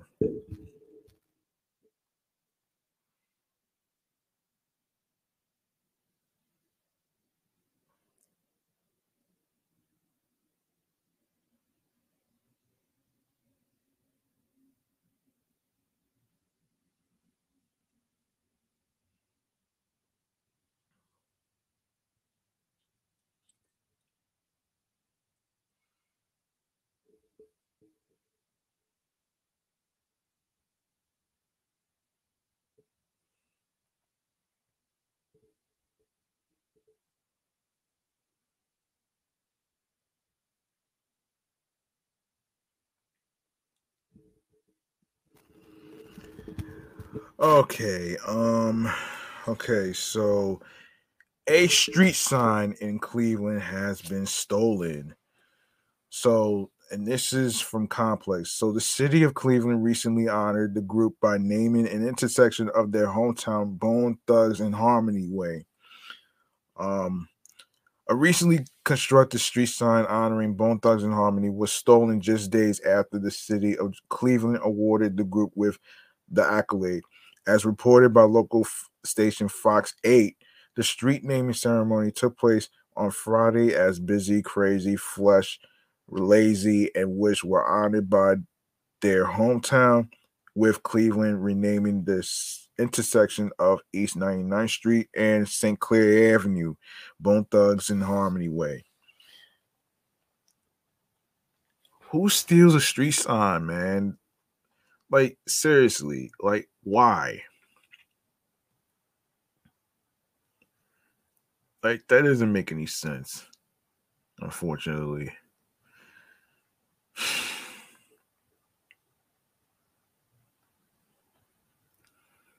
Okay, that don't make no sense. Um, How does that make sense?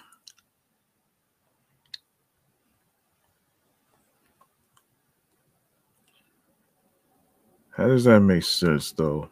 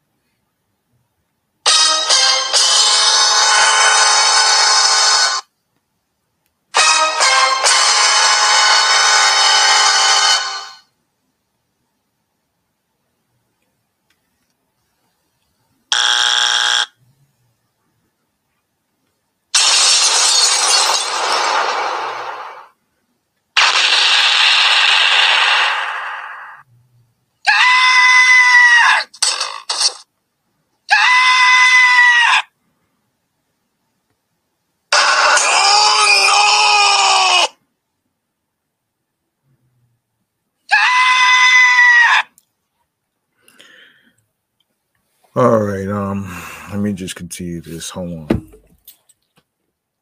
Oh boy.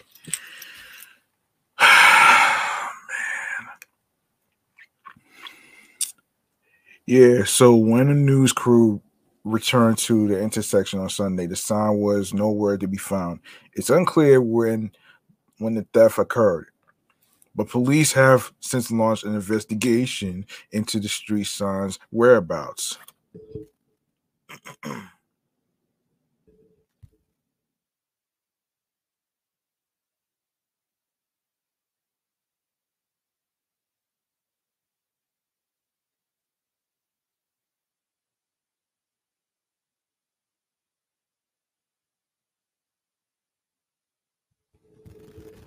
It was put up Friday.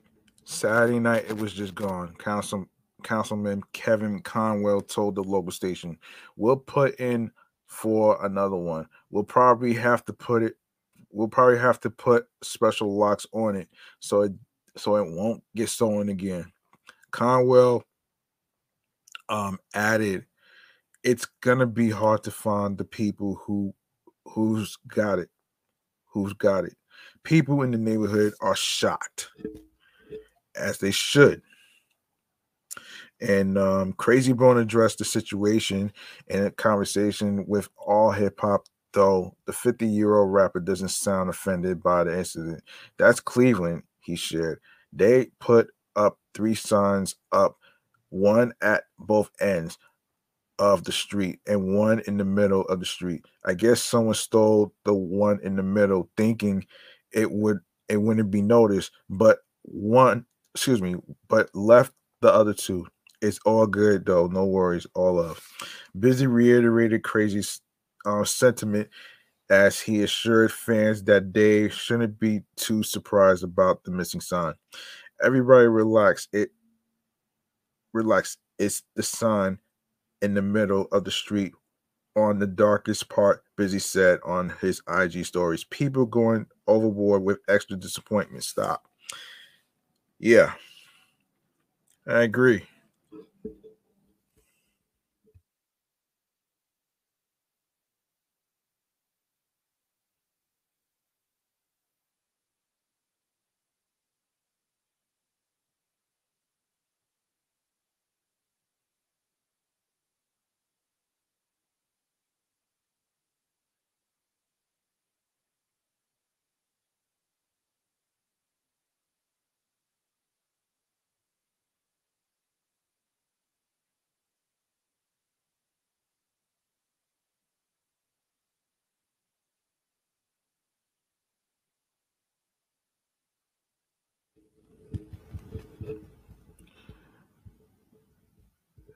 Okay, I wanted to actually do this actually. So I previously talked about what happened with the whole the whole mess with the whole Kiki Palmer situation in a previous episode. But this one in particular has to do with her being featured in an Usher video. So here's according to people. Um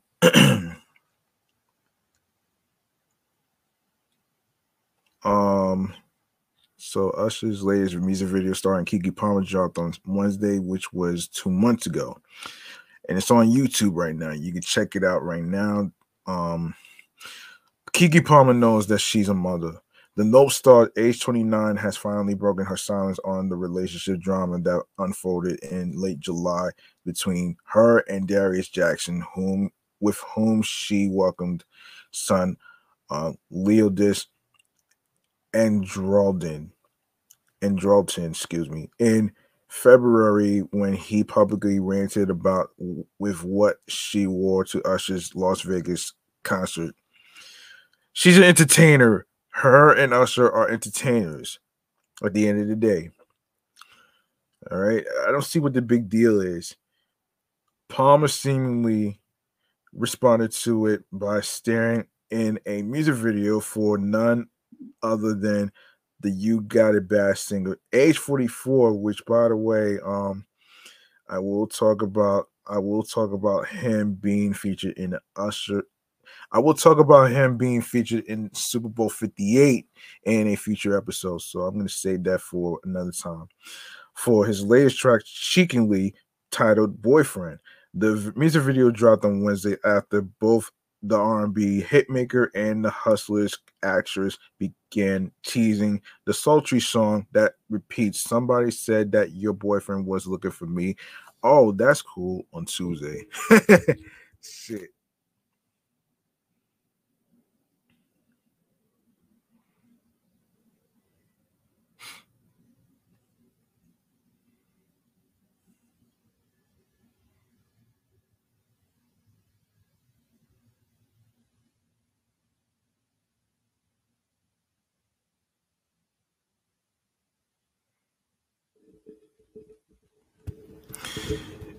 In the video, which was shot in Las Vegas, excuse me, in the video, which was shot in Las Vegas, where Palmer attended Usher's My Way residency, the actress and singer stuns with blue highlights in her hair as she and a group of women get ready to go out in a lavish Sin City hotel room.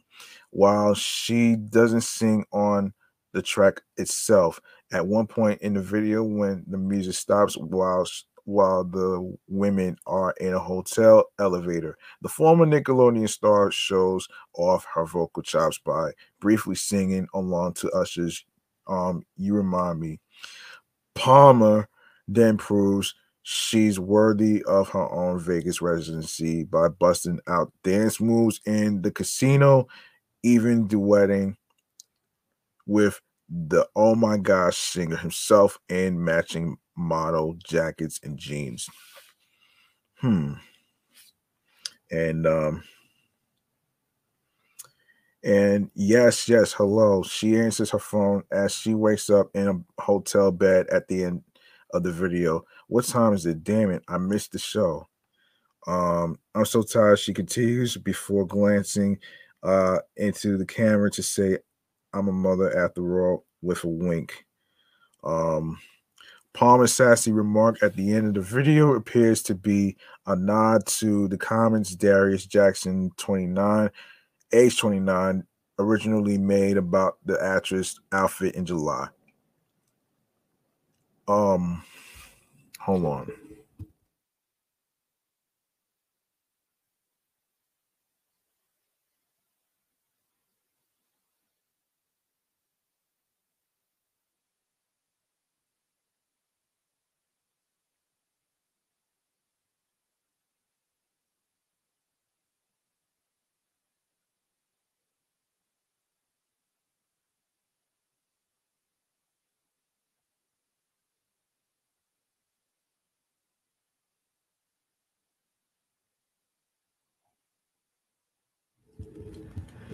Okay, and now deleted quote tweet of the former Nickelodeon star who was wearing a sheer dress and dancing with the Love in This Club artist. He wrote, "It's the outfit though, you a mom."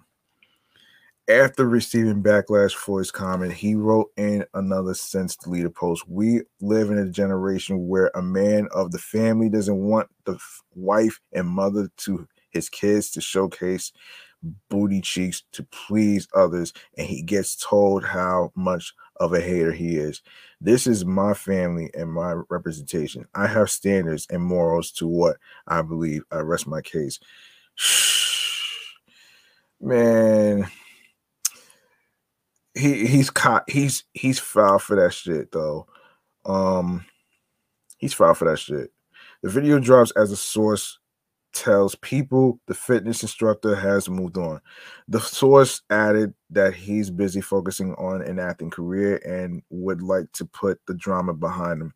They also shared that the couple is working on co-parenting their son, saying you don't have to be in the same household to be good parents. Hmm. Well, you could well, that's true. Okay, Bane the Butcher. Bane the Butcher. Okay, so let's get into that right there. So it's from Hip Hop DX. Bane the Butcher has diversified his investments yet again, revealing to his followers that he bought a farm. The plugs the plugs I met rapper took to his um um what is it, Twitter page on Sunday, August 13th, to reveal that he'd made the property purchase with an unidentified second party. Chillin', um, reads the screenshot he shared. "Tomorrow we finish up the paperwork on the farm and they sign our percentage. Get ready." And Benny the Butcher didn't specify where the farm was nor what it was being used for, nor did he specify who his business partner in the deal was. But it's entirely possible and likely that he'll be sharing the farm with India, longtime girlfriend, whom he recently officially made his wife. On August 5th, the rapper took to Twitter where he shared the big news while paying homage to his stomping grounds. Real East Side dope boy. I married a project princess. He began. Me and India officially married. The announcement was met with an outpouring of support from fans who flocked to the comment section to show their love. Congrats. Live your life. Just you to ignore the worldly ways, wrote one Twitter user. Congrats, brother. You, may your union be truly blessed. Praying emoji hands. Praying hands emoji. Commented another. Um, though unclear about the specifics, such as um when the nuptials took place. Benny's move to commit long term is certainly a change in pace, considering remarks he made in 2022 in which he suggested a man isn't chasing marriage but money.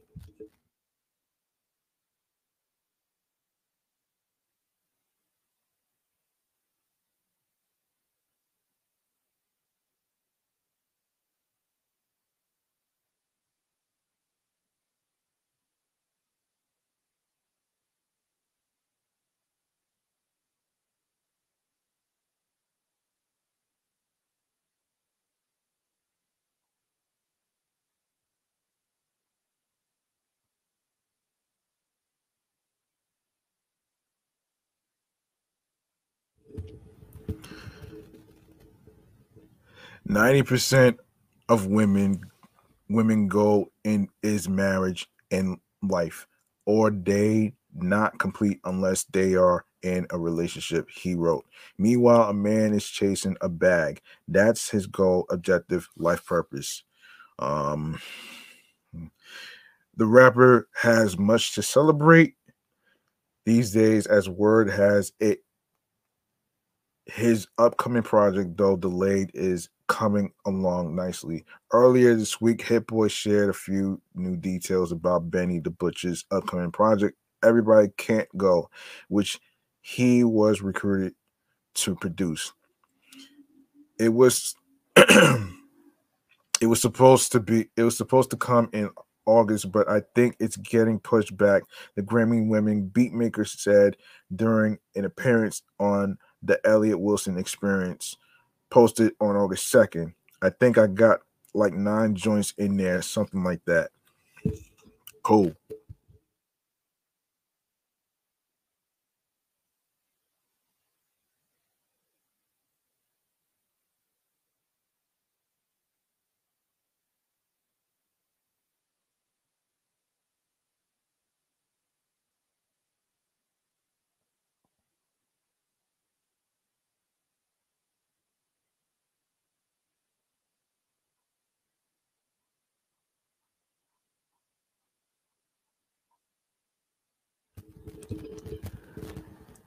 Let's make some noise for Benny the Butcher and congratulations on his success in marriage.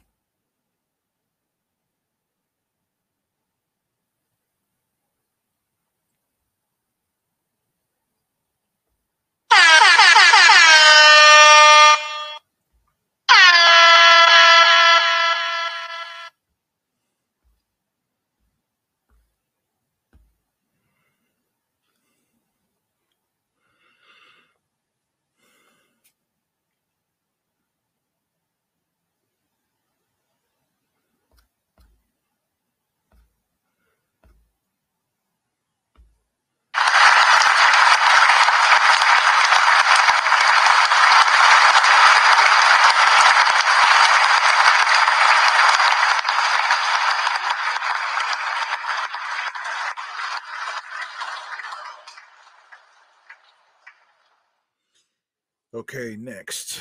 What we have next to talk about here? Yes. So, um, okay. So let me see some other stuff going on here.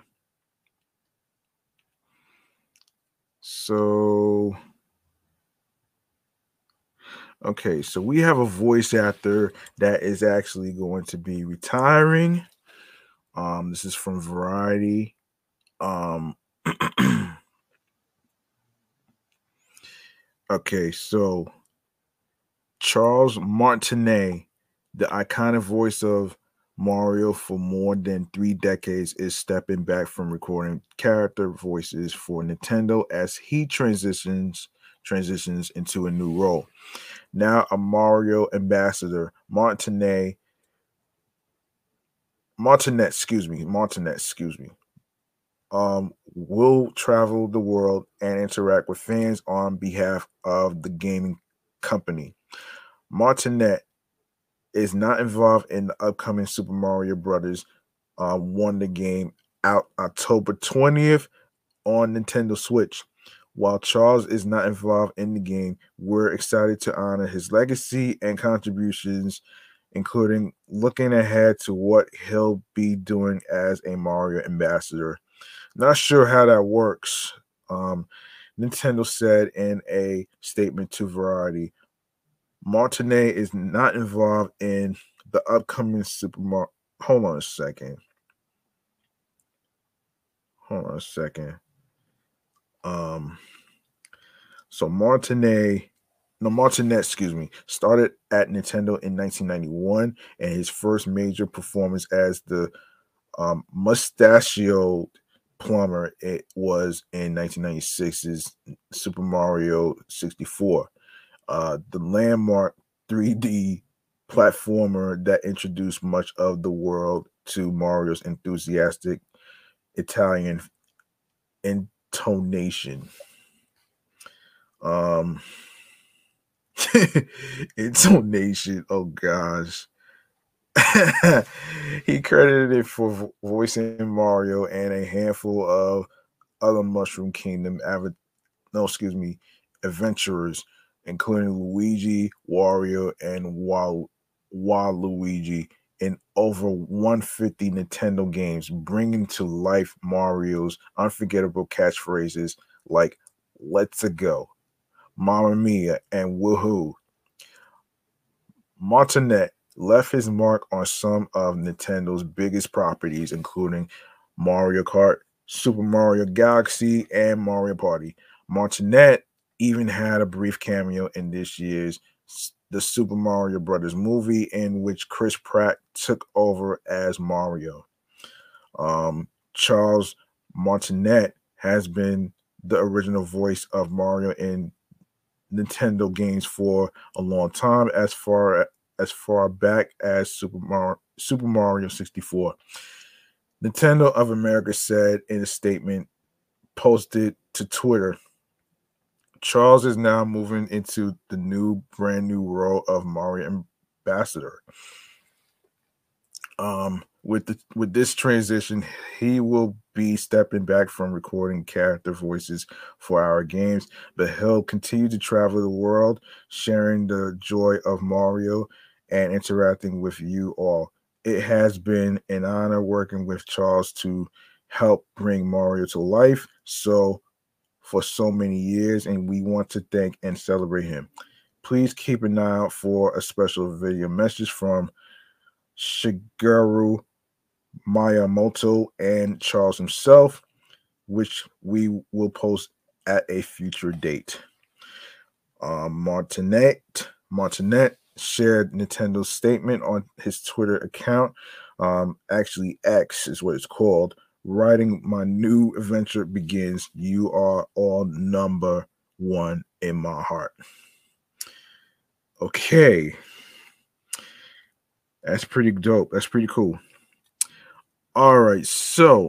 Um, so what the hell is going on with with the the Suicide Squad in the DCU reboot, you ask? Okay, and this is from Screen Rant. Let's see.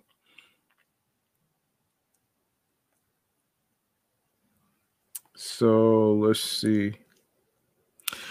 The future of James Gunn's Suicide Squad characters in the DCU reboot remains unresolved as the franchise relaunches in 2025.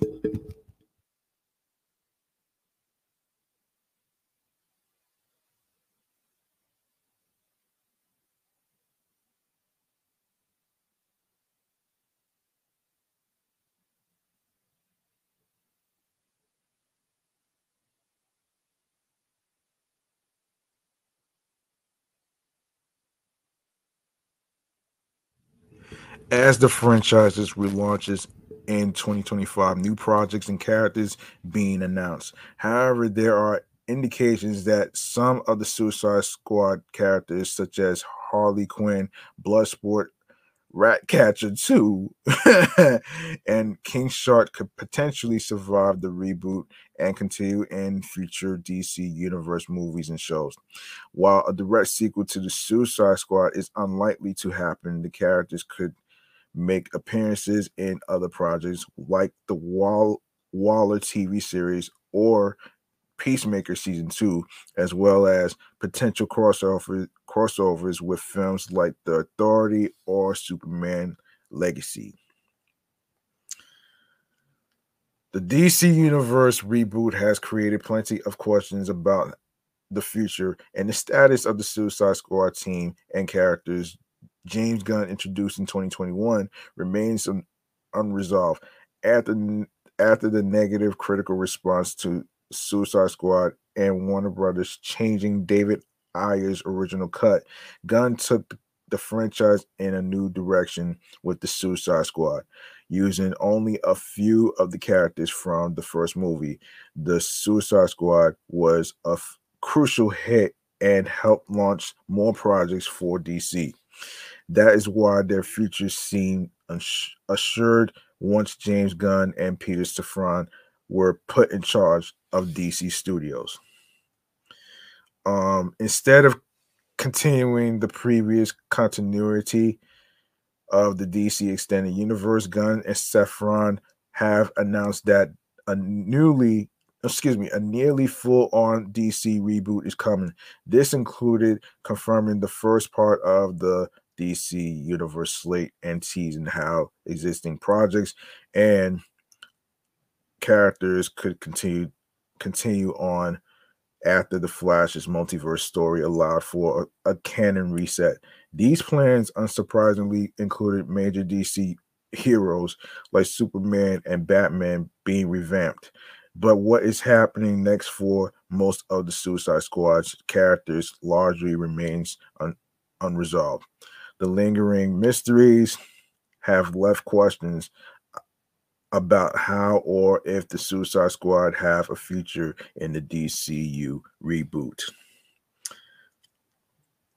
James Gunn and Peter Safran's decision to largely reboot the DC universe came after their collaboration on the Suicide Squad and Peacemaker Season 1 as part of the DCEU, despite their characters popping up in additional projects that helped set up Shazam and the Suicide Squad interacting, and even Superman and Black Adam meeting. They pulled the plug on these plans after taking control of DC Studios.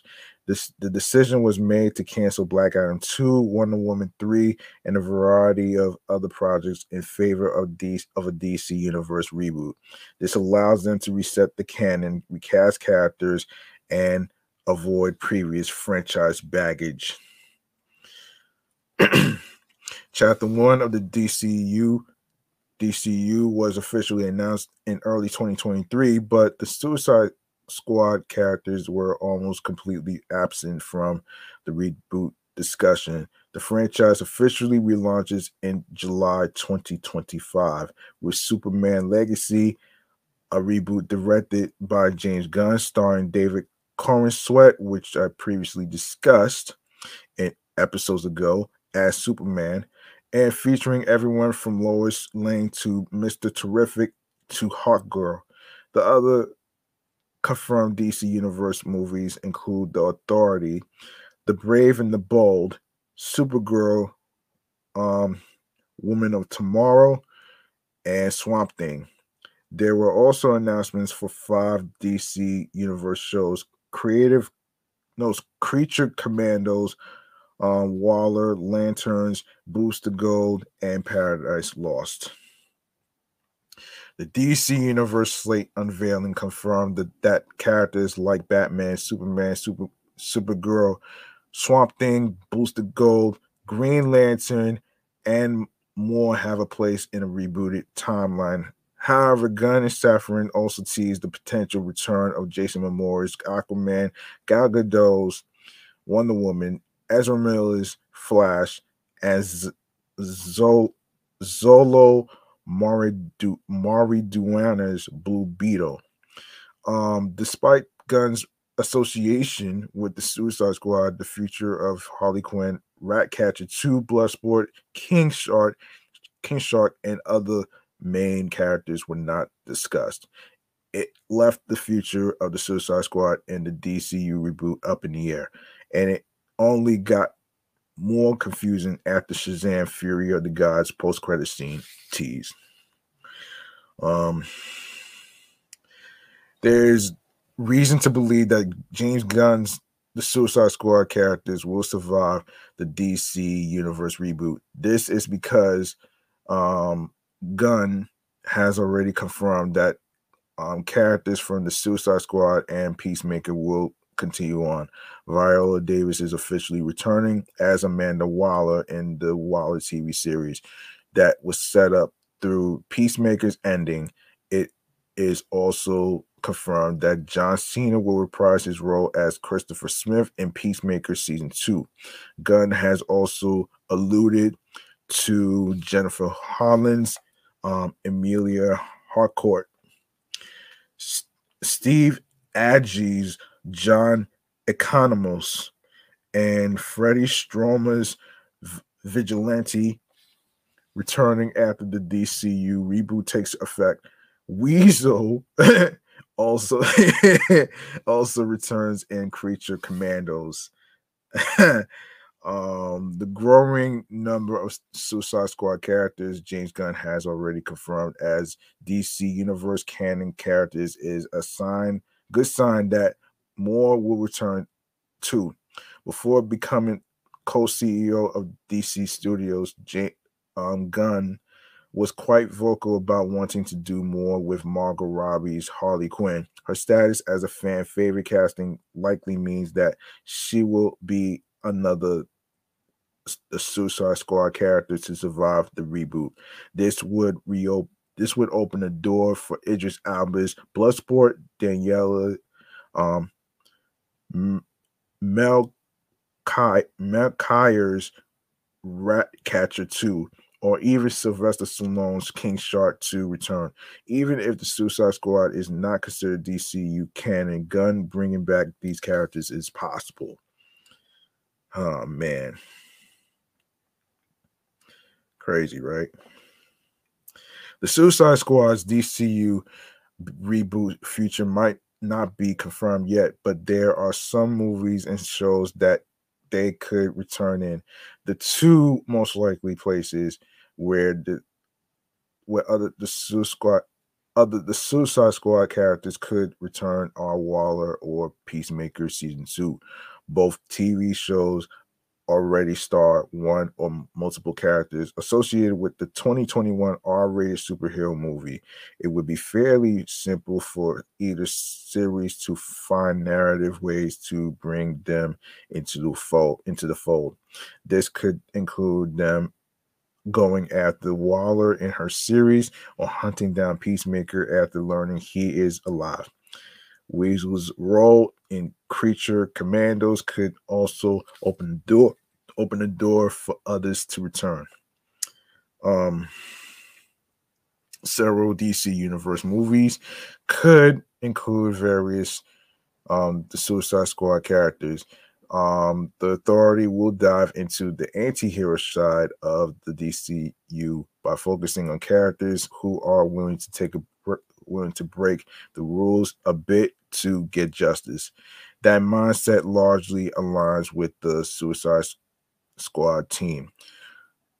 So their appearance in the Authority on some level would make sense. The DCU reboot could also allow Bloodsport and Superman to cross paths in Superman Legacy, or put Harley Quinn and Batman at odds in The Brave and the Bold. Both of those options could help pay off previous teasers and dynamics the previous universe failed to properly explore. Damn, son. So I kind of get it, but it's a lot to process actually. So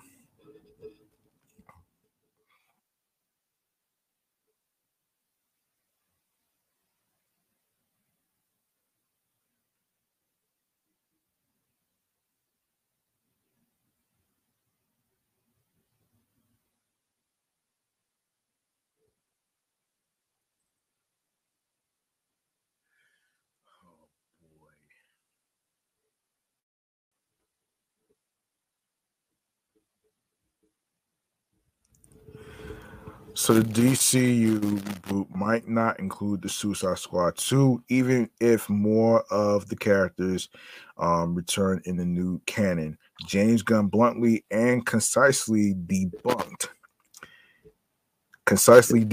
the idea that the Suicide Squad 2 will happen during an appearance on Michael Rosenbaum's podcast Inside of You in 2023, as he just said no when asked if a sequel movie to the Suicide Squad was going to be made. This is not terribly surprising considering how busy James Gunn is making Superman Legacy and working on a majority of the other announced DC Universe movies and shows. He does not have time to make another Suicide Squad movie right now. There are no plans for the Suicide Squad 2 in the DCU reboot immediately or in the future. The DC villain team has proven to be a popular concept for the studio, but Gunn and Safran have shown no signs of wanting to bring them back to the big screen to headline another movie. Those wanting to see the Suicide Squad characters in the DCU reboot should prepare for them to pop up in various projects instead of a true sequel. If the plan ever does change and the Suicide Squad team members, no team returns, excuse me, for the Suicide Squad 2, it should be expected that a different director would helm the movie. So that's what's going on with the Suicide Squad 2 not happening. So it's not going to happen, folks. Okay, so let's see. Let me see. Yes. I'm gonna talk about The Exorcist, Believer, and and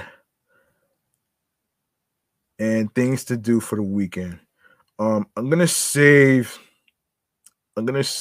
cuts and slices NYC for another time because I might not have time to actually get to it. So um I'm gonna yeah, we're gonna get into it right here.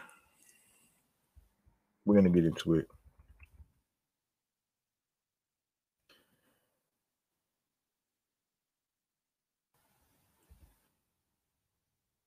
Okay.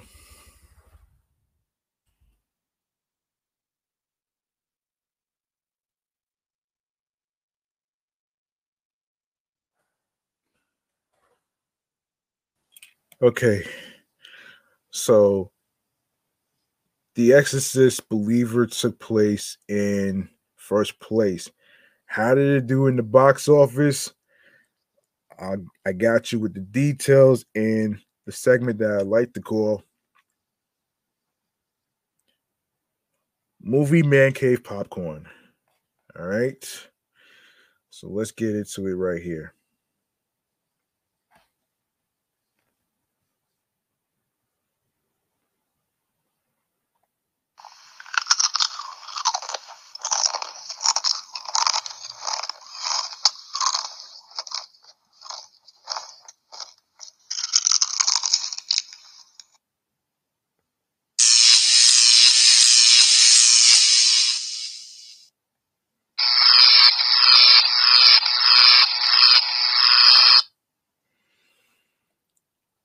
Okay. Now we go to The Exorcist Believer that just came out actually. All right. All right. So according to the New York Post, um yes, so it's having supernatural success. The Exorcist Believer, the rated R horror movie, landed in the number one spot at the box office on Friday, its opening night.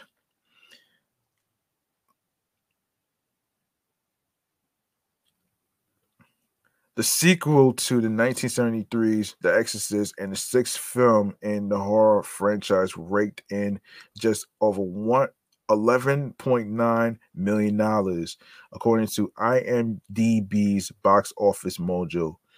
Ooh, wow, wow. That sounds pretty good. Um, that sounds pretty good though. If you really want to get technical.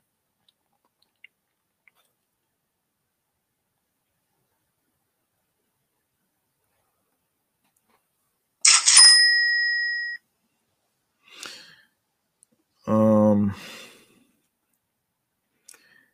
okay. The Post called the slasher flick, which stars um Ellen Burstyn and Linda Blair reprising their roles from the original, a dud and awful. Paw Patrol, the Mighty Movie, remained in second place with close to $2.9 million in sales. Kim Kardashian, who voiced the character Dolores in the 2021 original, returned for the sequel, and this time was joined by her two eldest children, North and Saint West, who also lent their voices to characters. Hmm.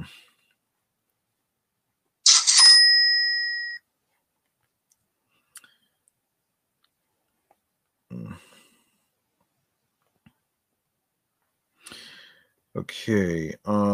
What else we have here?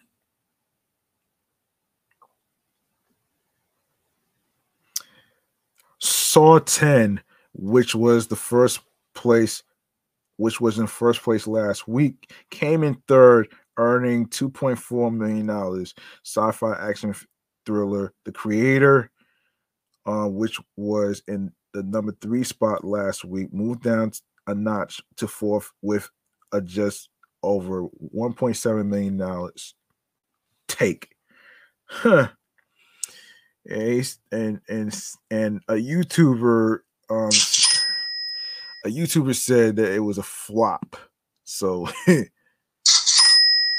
that's crazy, man. So yeah, so The Blind, which centers around Duck Dynasty's Phil Robinson's early infidelities and alcohol addiction that threatened to tear his family apart, came in fifth, taking home just over $1 million.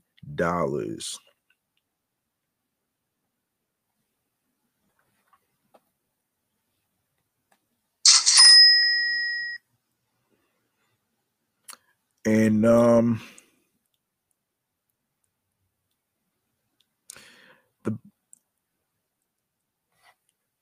the biographical drama, which was produced by Willie Robinson, Phil's son, also chronicles the redemption Phil found through his Christian faith.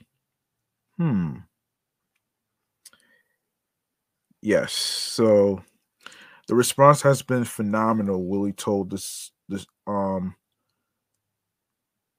Shreveport Times. Stories are starting to pour in of standing ovations, baptisms, and post movie gatherings all over the country. There you have it right there, man. Now we go to Remains to Be Seen. Hang on a second. I'm sorry about that.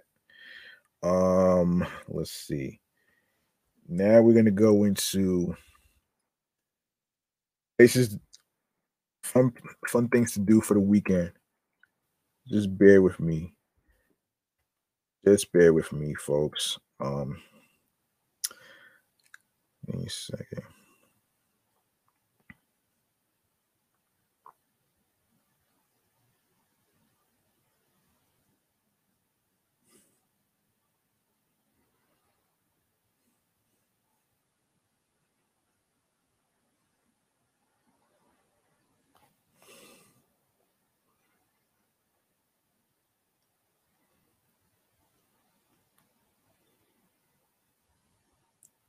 Okay, all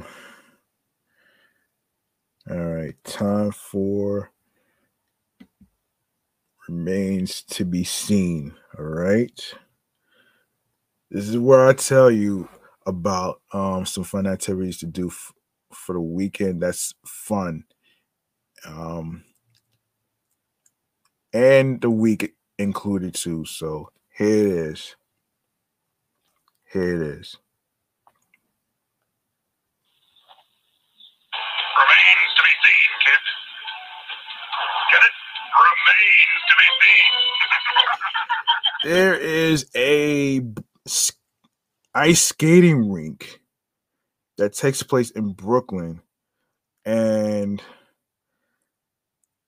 which is in Brooklyn Bridge Park, which is the place that I went to years ago. Actually, I'm actually familiar with that place. Actually, so according to AMNY, get ready to lace up your skates this winter as the first ever ice rink is set to open in Brooklyn Bridge Park next month, of course.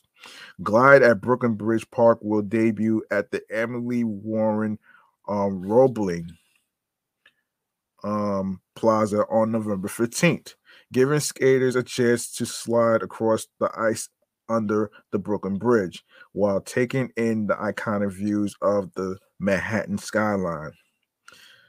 The new rink comes as a partnership between BSE Global, the parent company of Barclays Center, and the Brooklyn Nets, and the sports management firm IMG. Together, the two companies teamed up with Brooklyn Bridge Park Corporation to create the new ice rink. That shit is fucking dope.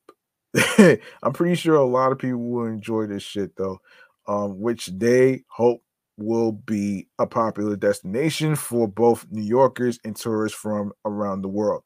Ice skating, besides the Brooklyn Bridge, has been part of the plan since before park construction began in 2008.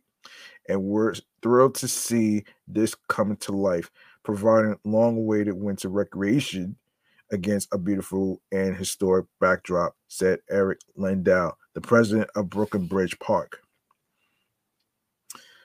Tickets for the open air rink go on sale on Friday, with discounts for residents of the Big Apple beginning at $13.50 for adults during peak times, $9 off peak hours, and $10 for children.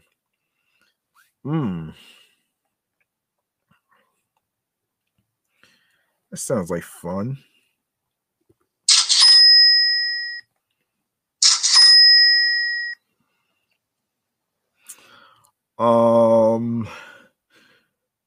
The rink will be open daily with skating sessions lasting for 50 minutes. In an effort to give back to the community, Glide will offer 12,000 free tickets to local New York City residents throughout the season. BSE Global is committed to creating unique entertainment experiences for both the Brooklyn and greater New York City communities, and we are truly excited to bring Glide at Brooklyn Bridge Park to life, says Sam Zussman, the CEO of BSE Global. We'd like to thank the Brooklyn Bridge Park for believing in our shared vision with IMG to create a fun, family-friendly winter activity in one of the city's most picturesque and beloved parks.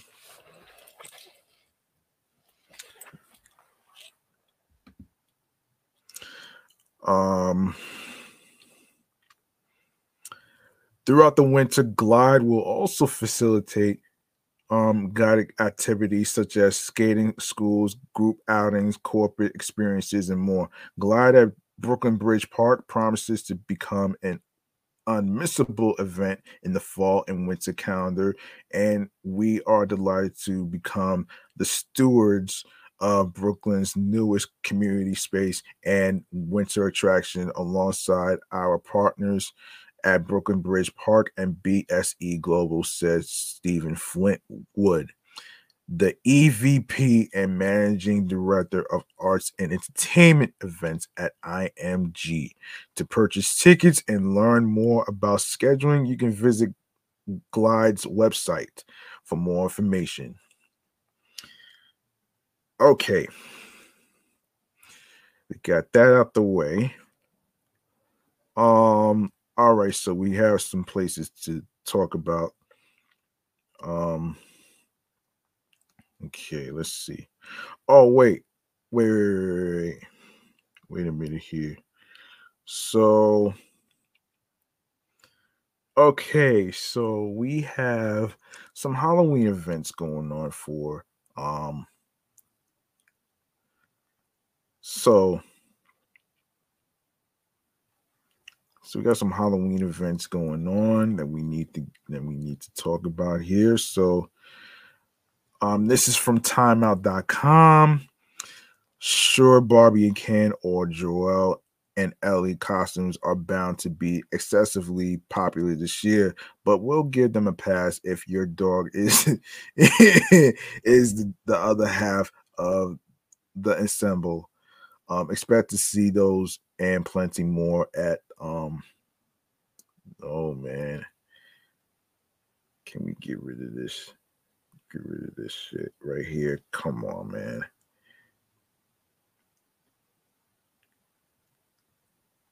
Can we just get rid of this right now? Hold on a second.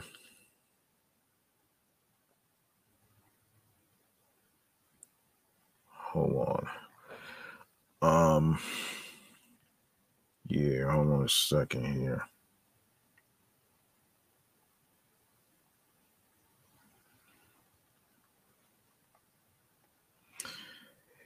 Yeah,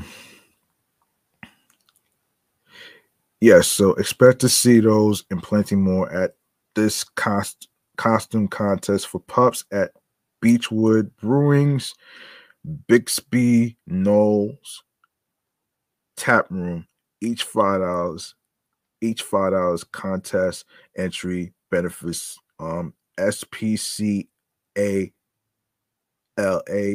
and you'll also find free pet carrot catchers, portraits, a ball pit, paw art, and puppuccinos. Don't ask me what that is. I don't know what that is. Anyway, so you can go to spcala.com for more information, and the address for Beechwood Brewing Bixby Knowles Tap Room is 3630 Atlantic Avenue, Long Beach 90807. Price is free. Contest entry is $5, and opening hours is noon to 5 p.m. Okay, and we have. Let me see. I'm gonna pick some random stuff actually, so just bear with me. Um, let me see. So, okay, so here it is.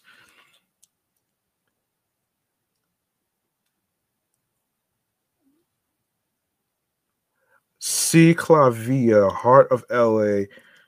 C. Clavia's October 15th ride just might be its most impressive one yet. The bike friendly event will create um nearly 8 miles of car free streets, including along Figueroa and Broadway in DTLA and Chinatown, along First and Central in Little Tokyo in the Arts District, and then across the 6th Street Bridge and toward First in Boyle Heights. All right. And we have, and for all you artists out there, Art Night Pasadena. Pasadena underrated collection of museums and performance spaces open up their doors for free at the biannual art celebration. Take advantage of the free shuttle buses or hoof it between site specific installations and local institutions such as the Gamble House, Pacific Asia Museum, and more. And of course, no art fest would be complete without food trucks, often including local bricks and Motar pie and burger and two haze. Mmm, yum. Um, Cinema Cemetery.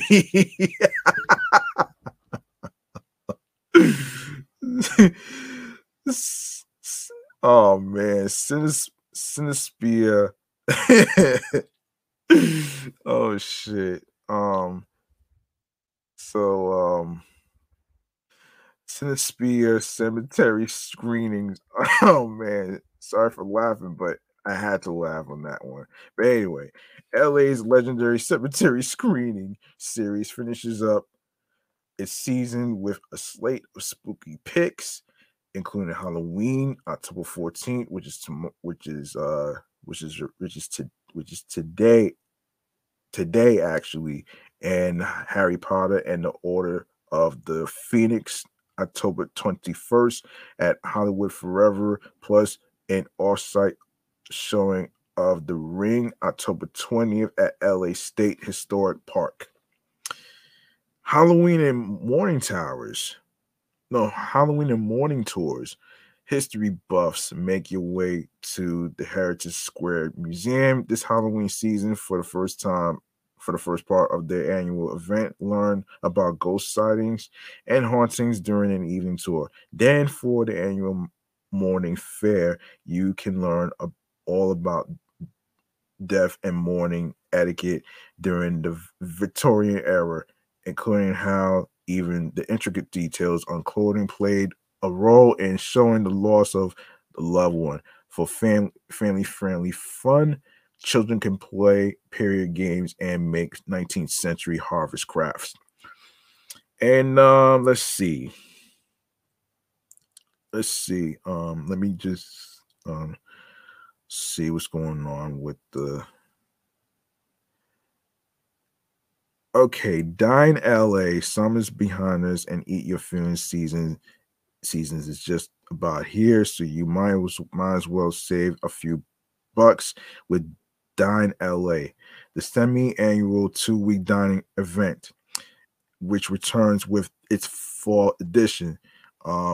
You'll find pre-fixed menus available for takeout and dine in depending on the venue at dozens upon dozens of restaurants for as little as $15 for lunch and $25 for dinner. Interesting. That's very interesting. Yeah.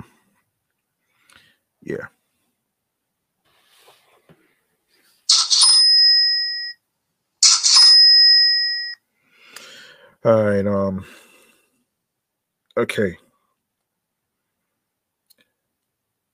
So we got the Lula Cafe Cookbook Author event for you chefs out there, which takes place. Yeah. Let me see. So October 15th. That's a Sunday. And Afterlife. October 14th. Which is the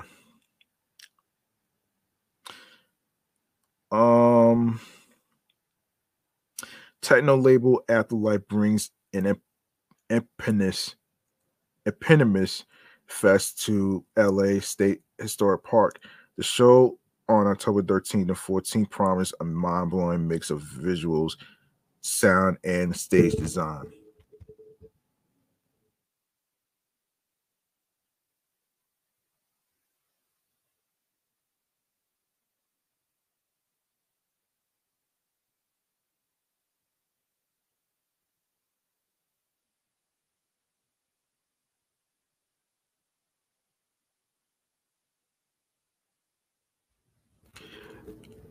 Tale of Us will close out the evening on both nights. Friday night's lineup includes RG, Kevin D. V-Rays, Joya Karma, and M. Rack presents We Don't Follow the Solo Project from Tale of Us co-founder Carmine Conte. Saturday includes Adriatique,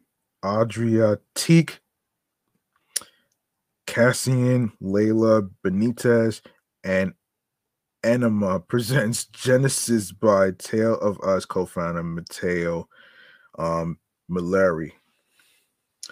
All right, and I already mentioned this shit too. All right, so we have Screenfest Horror Film Festival, which takes place October 19th. See what's cutting edge in the world of horror with a bloody good selection of indie flicks invading the Chinese theater this October. All right, now on to New York.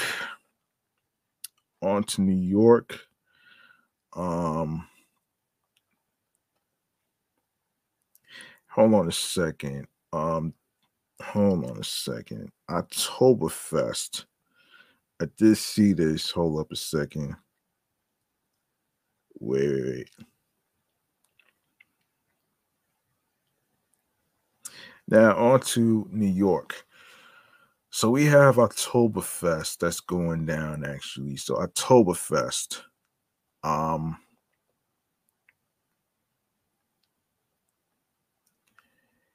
Yes, Oktoberfest. Where is this? Where is it? Hold on a second. Where's Oktoberfest? I just saw it. Yeah, there's so many Oktoberfest that's going on actually. So let me just see. So the best Oktoberfest events in NYC. So let's get into it here. Okay, so Oktoberfest at Black Forest in Brooklyn, which is on the weekends through October 21st. Tickets start at $15 for entry, and you can add on 3 hours of unlimited beer for $45. And we have Oktoberfest at Watermark Bar, and that is going to be open through October 29th. I suggest you get your reservations early as possible. And for more information, Oktoberfest at Loreley Beer Garden. Huh.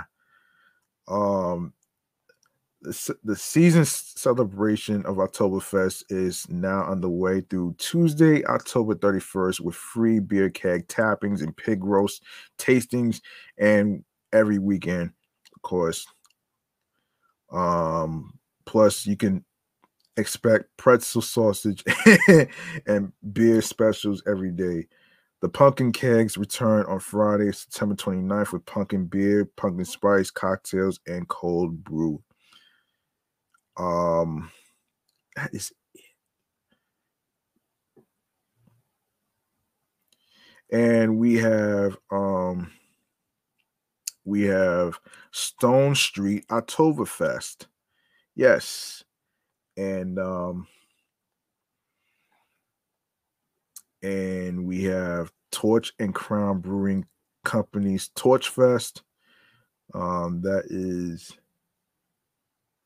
yikes. Okay. General admission costs $30 per person, and of course,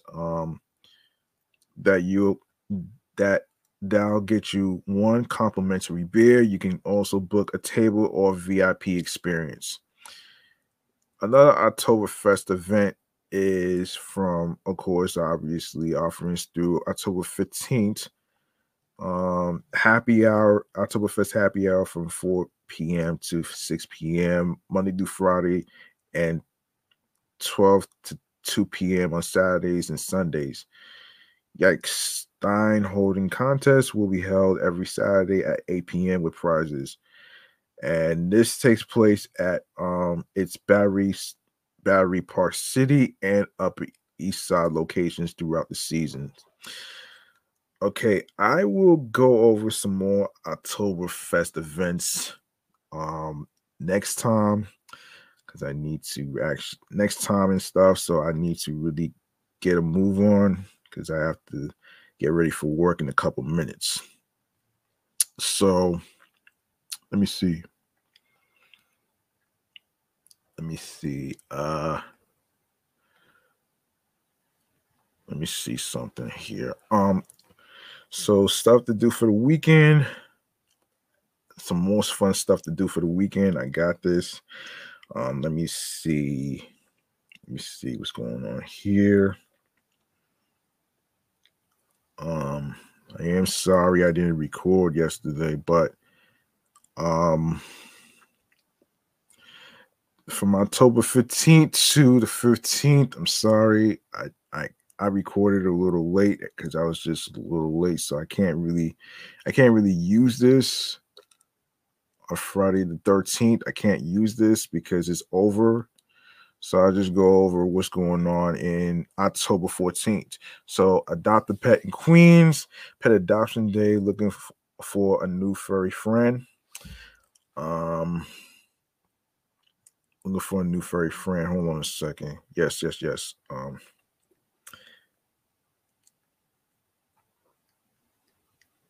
Damn it. Wait a second here.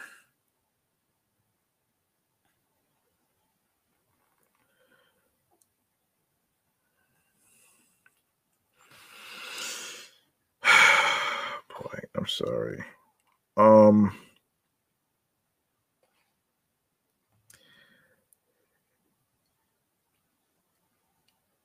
Yes, looking for a new furry friend. Douglastown Development and Throw Me a Bone will be. Why is it always doing this shit, man? Yeah, Throw Me a Bone will be hosting a pet adoption event in partnership with By We, which will have cats and dogs available to the public for adoption on site. 311 11th Avenue, Queens, New York, 11 a.m. to 2 p.m. and it's free. And Bear Mountain Cruise, which takes place at Pier 83 in Manhattan, New York, from 9 a.m. to 5 p.m. And it's going to cost you admission, which is $79 to $139. Wow.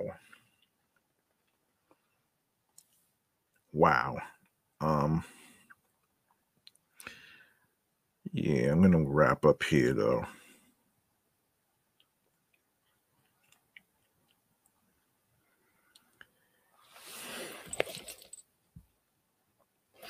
Yeah, I'm gonna wrap up here. Actually, I'm gonna wrap up though. You know what I'm saying? Yeah.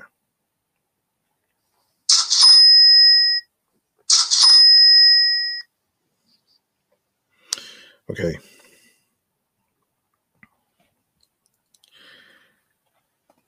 And also taking place this weekend on Sunday, Halloween at the Bronx Zoo, NYC Makers Market. And this takes place at the Grand Bazaar NYC, which is located at 100 West 77th Street, Manhattan, New York, 10 a.m. to 5 p.m. And it's free. And Boo at the Zoo also takes place at the Bronx Zoo as well, 2300 Southern Boulevard, Bronx, New York, 10 a.m. to 5:30 p.m., which is going to cost you $28. Hang on a second.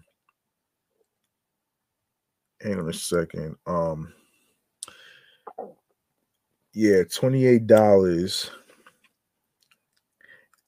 Yeah, it's gonna cost you $28.75. All right. So that's not really wow. I don't know if that's considered expensive, but anyway. Yeah, $28.75. Okay. Anything else? Let's see.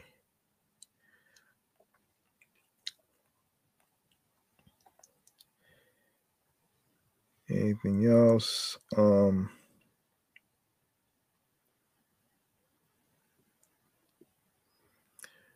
right. Okay. Folks, if you missed any of the events that I just mentioned or whatever, and for all you people in Los Angeles, California and New York, you can check out the events that's going down at www.timeout.com. And of course, for the New Yorkers, you can go to www.amny.com/things to do for the weekend, and other categories for you to check out. So there you have it right there.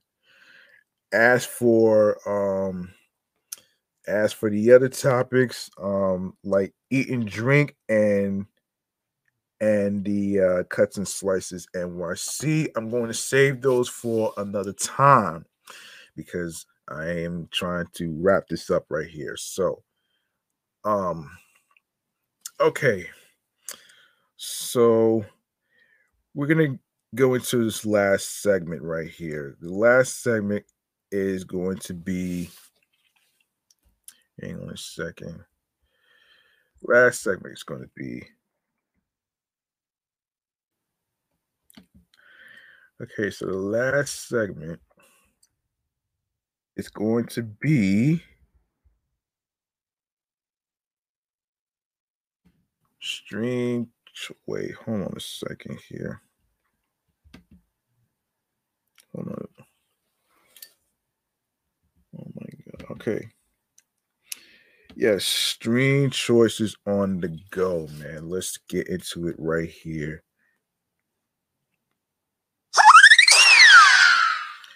All right.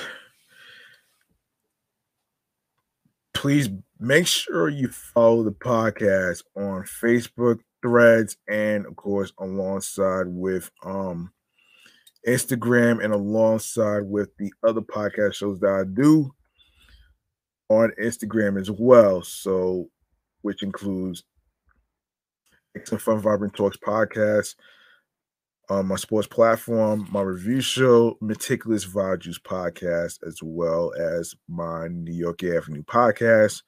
Um, and you can follow me on the gram, which is G Money Stacks 555 in Queens, New York, and turn on your notifications so you can be reminded of when I'm going to be on Instagram live recording an episode and everything else in between. And speaking of which, let's get into the link in the bio on the gram right here. When you go to the link in bio, you're gonna see a whole bunch of audio streaming platforms and things to watch on YouTube and all that other stuff. And of course, you could download on to your iPhones, your Android phones, iPads, Android tablets, and laptops. So, starting with Odyssey, Audible, Audioburst, Amazon Music, Breaker, Bullhorn FM, Castbox FM, Deezer, Listen Notes. I'm also on Capsule, Moon FM, Podcast Player FM, Pocket Cast, Podbay, Podfriend, Podhound, Podopolo, Podorama, Podcast Index, Podcast Addict, Podchaser, Podverse, Podcast Guru, Podvine, Snipped, Spotify for podcasters, Stitcher, TuneIn Radio, Google Podcasts, Radio Public, iHeartRadio, the number one app for radio, music, and podcasts. You don't need a credit card or debit card to download iHeartRadio and the rest of the apps. All right, hold on a sec.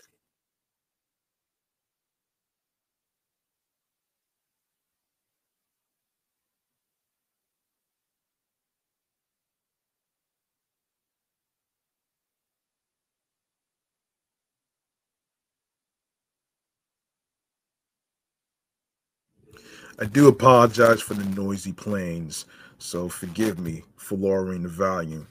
Anyway, you don't need a debit card or credit card to download iHeartRadio and the apps that I just mentioned and all the great stuff. Make sure you subscribe to iHeartRadio and the apps that I just mentioned and the links.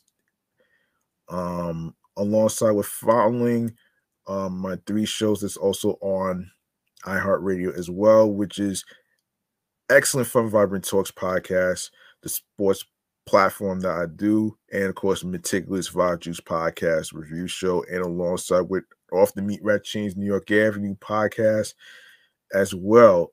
And also do the same with YouTube. Make sure you grab the subscribe button on the YouTube channel page of G Money Stacks 555 for more live videos recorded of the episodes. And make sure you leave a like and a comment alongside with the topics that's being discussed and everything else in between. And of course, download the episodes even the ones that's your favorite. And of course, be sure to add the podcast to your playlist so you can know when each episode is going to be dropping. All right. And and and also be sure to share the episodes, share the videos. Be sure to listen, stream, and watch these episodes. Tell a friend to another friend. Share the link alongside with the podcast, alongside with your husbands, your wives, your boyfriends, girlfriends, your friends, and people you're cool with from work and everywhere else in between where you meet new people. All right. That's gonna do it for me, man. I'm your man G Money Stacks, aka the Gregonator. Thank you so much for listening and tuning in and rocking with me on episode 292. Dedicated to National Cherry Day. All right. And remember, the grind doesn't stop. Hard work pays off. If you want something, you have to work hard and earn it.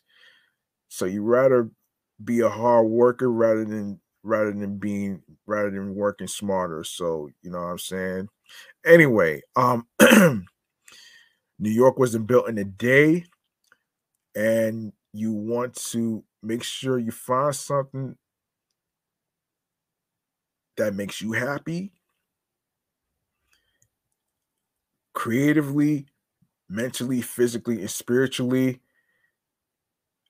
And of course, be on your P's and Q's, follow your goals and dreams. That gets you into your zone alongside with tunnel vision. All right. So that's it for me, man. I'm about to be out of here. I'm calling it a night. I'll see y'all next time. Even though it's a little late, I'm not gonna drop 292 until Monday. I was a little late on trying to record tonight because I was coming from work. So so um so forgive me. All right, I'm about to be out of here. I'm off this shit. Thank you very much for listening to me and everything else in between. And whatever topics I don't get to, I will get to it next time in a future episode. All right. I'm out of here. Peace. Good night, everybody. Enjoy your weekend. Why do I always do that?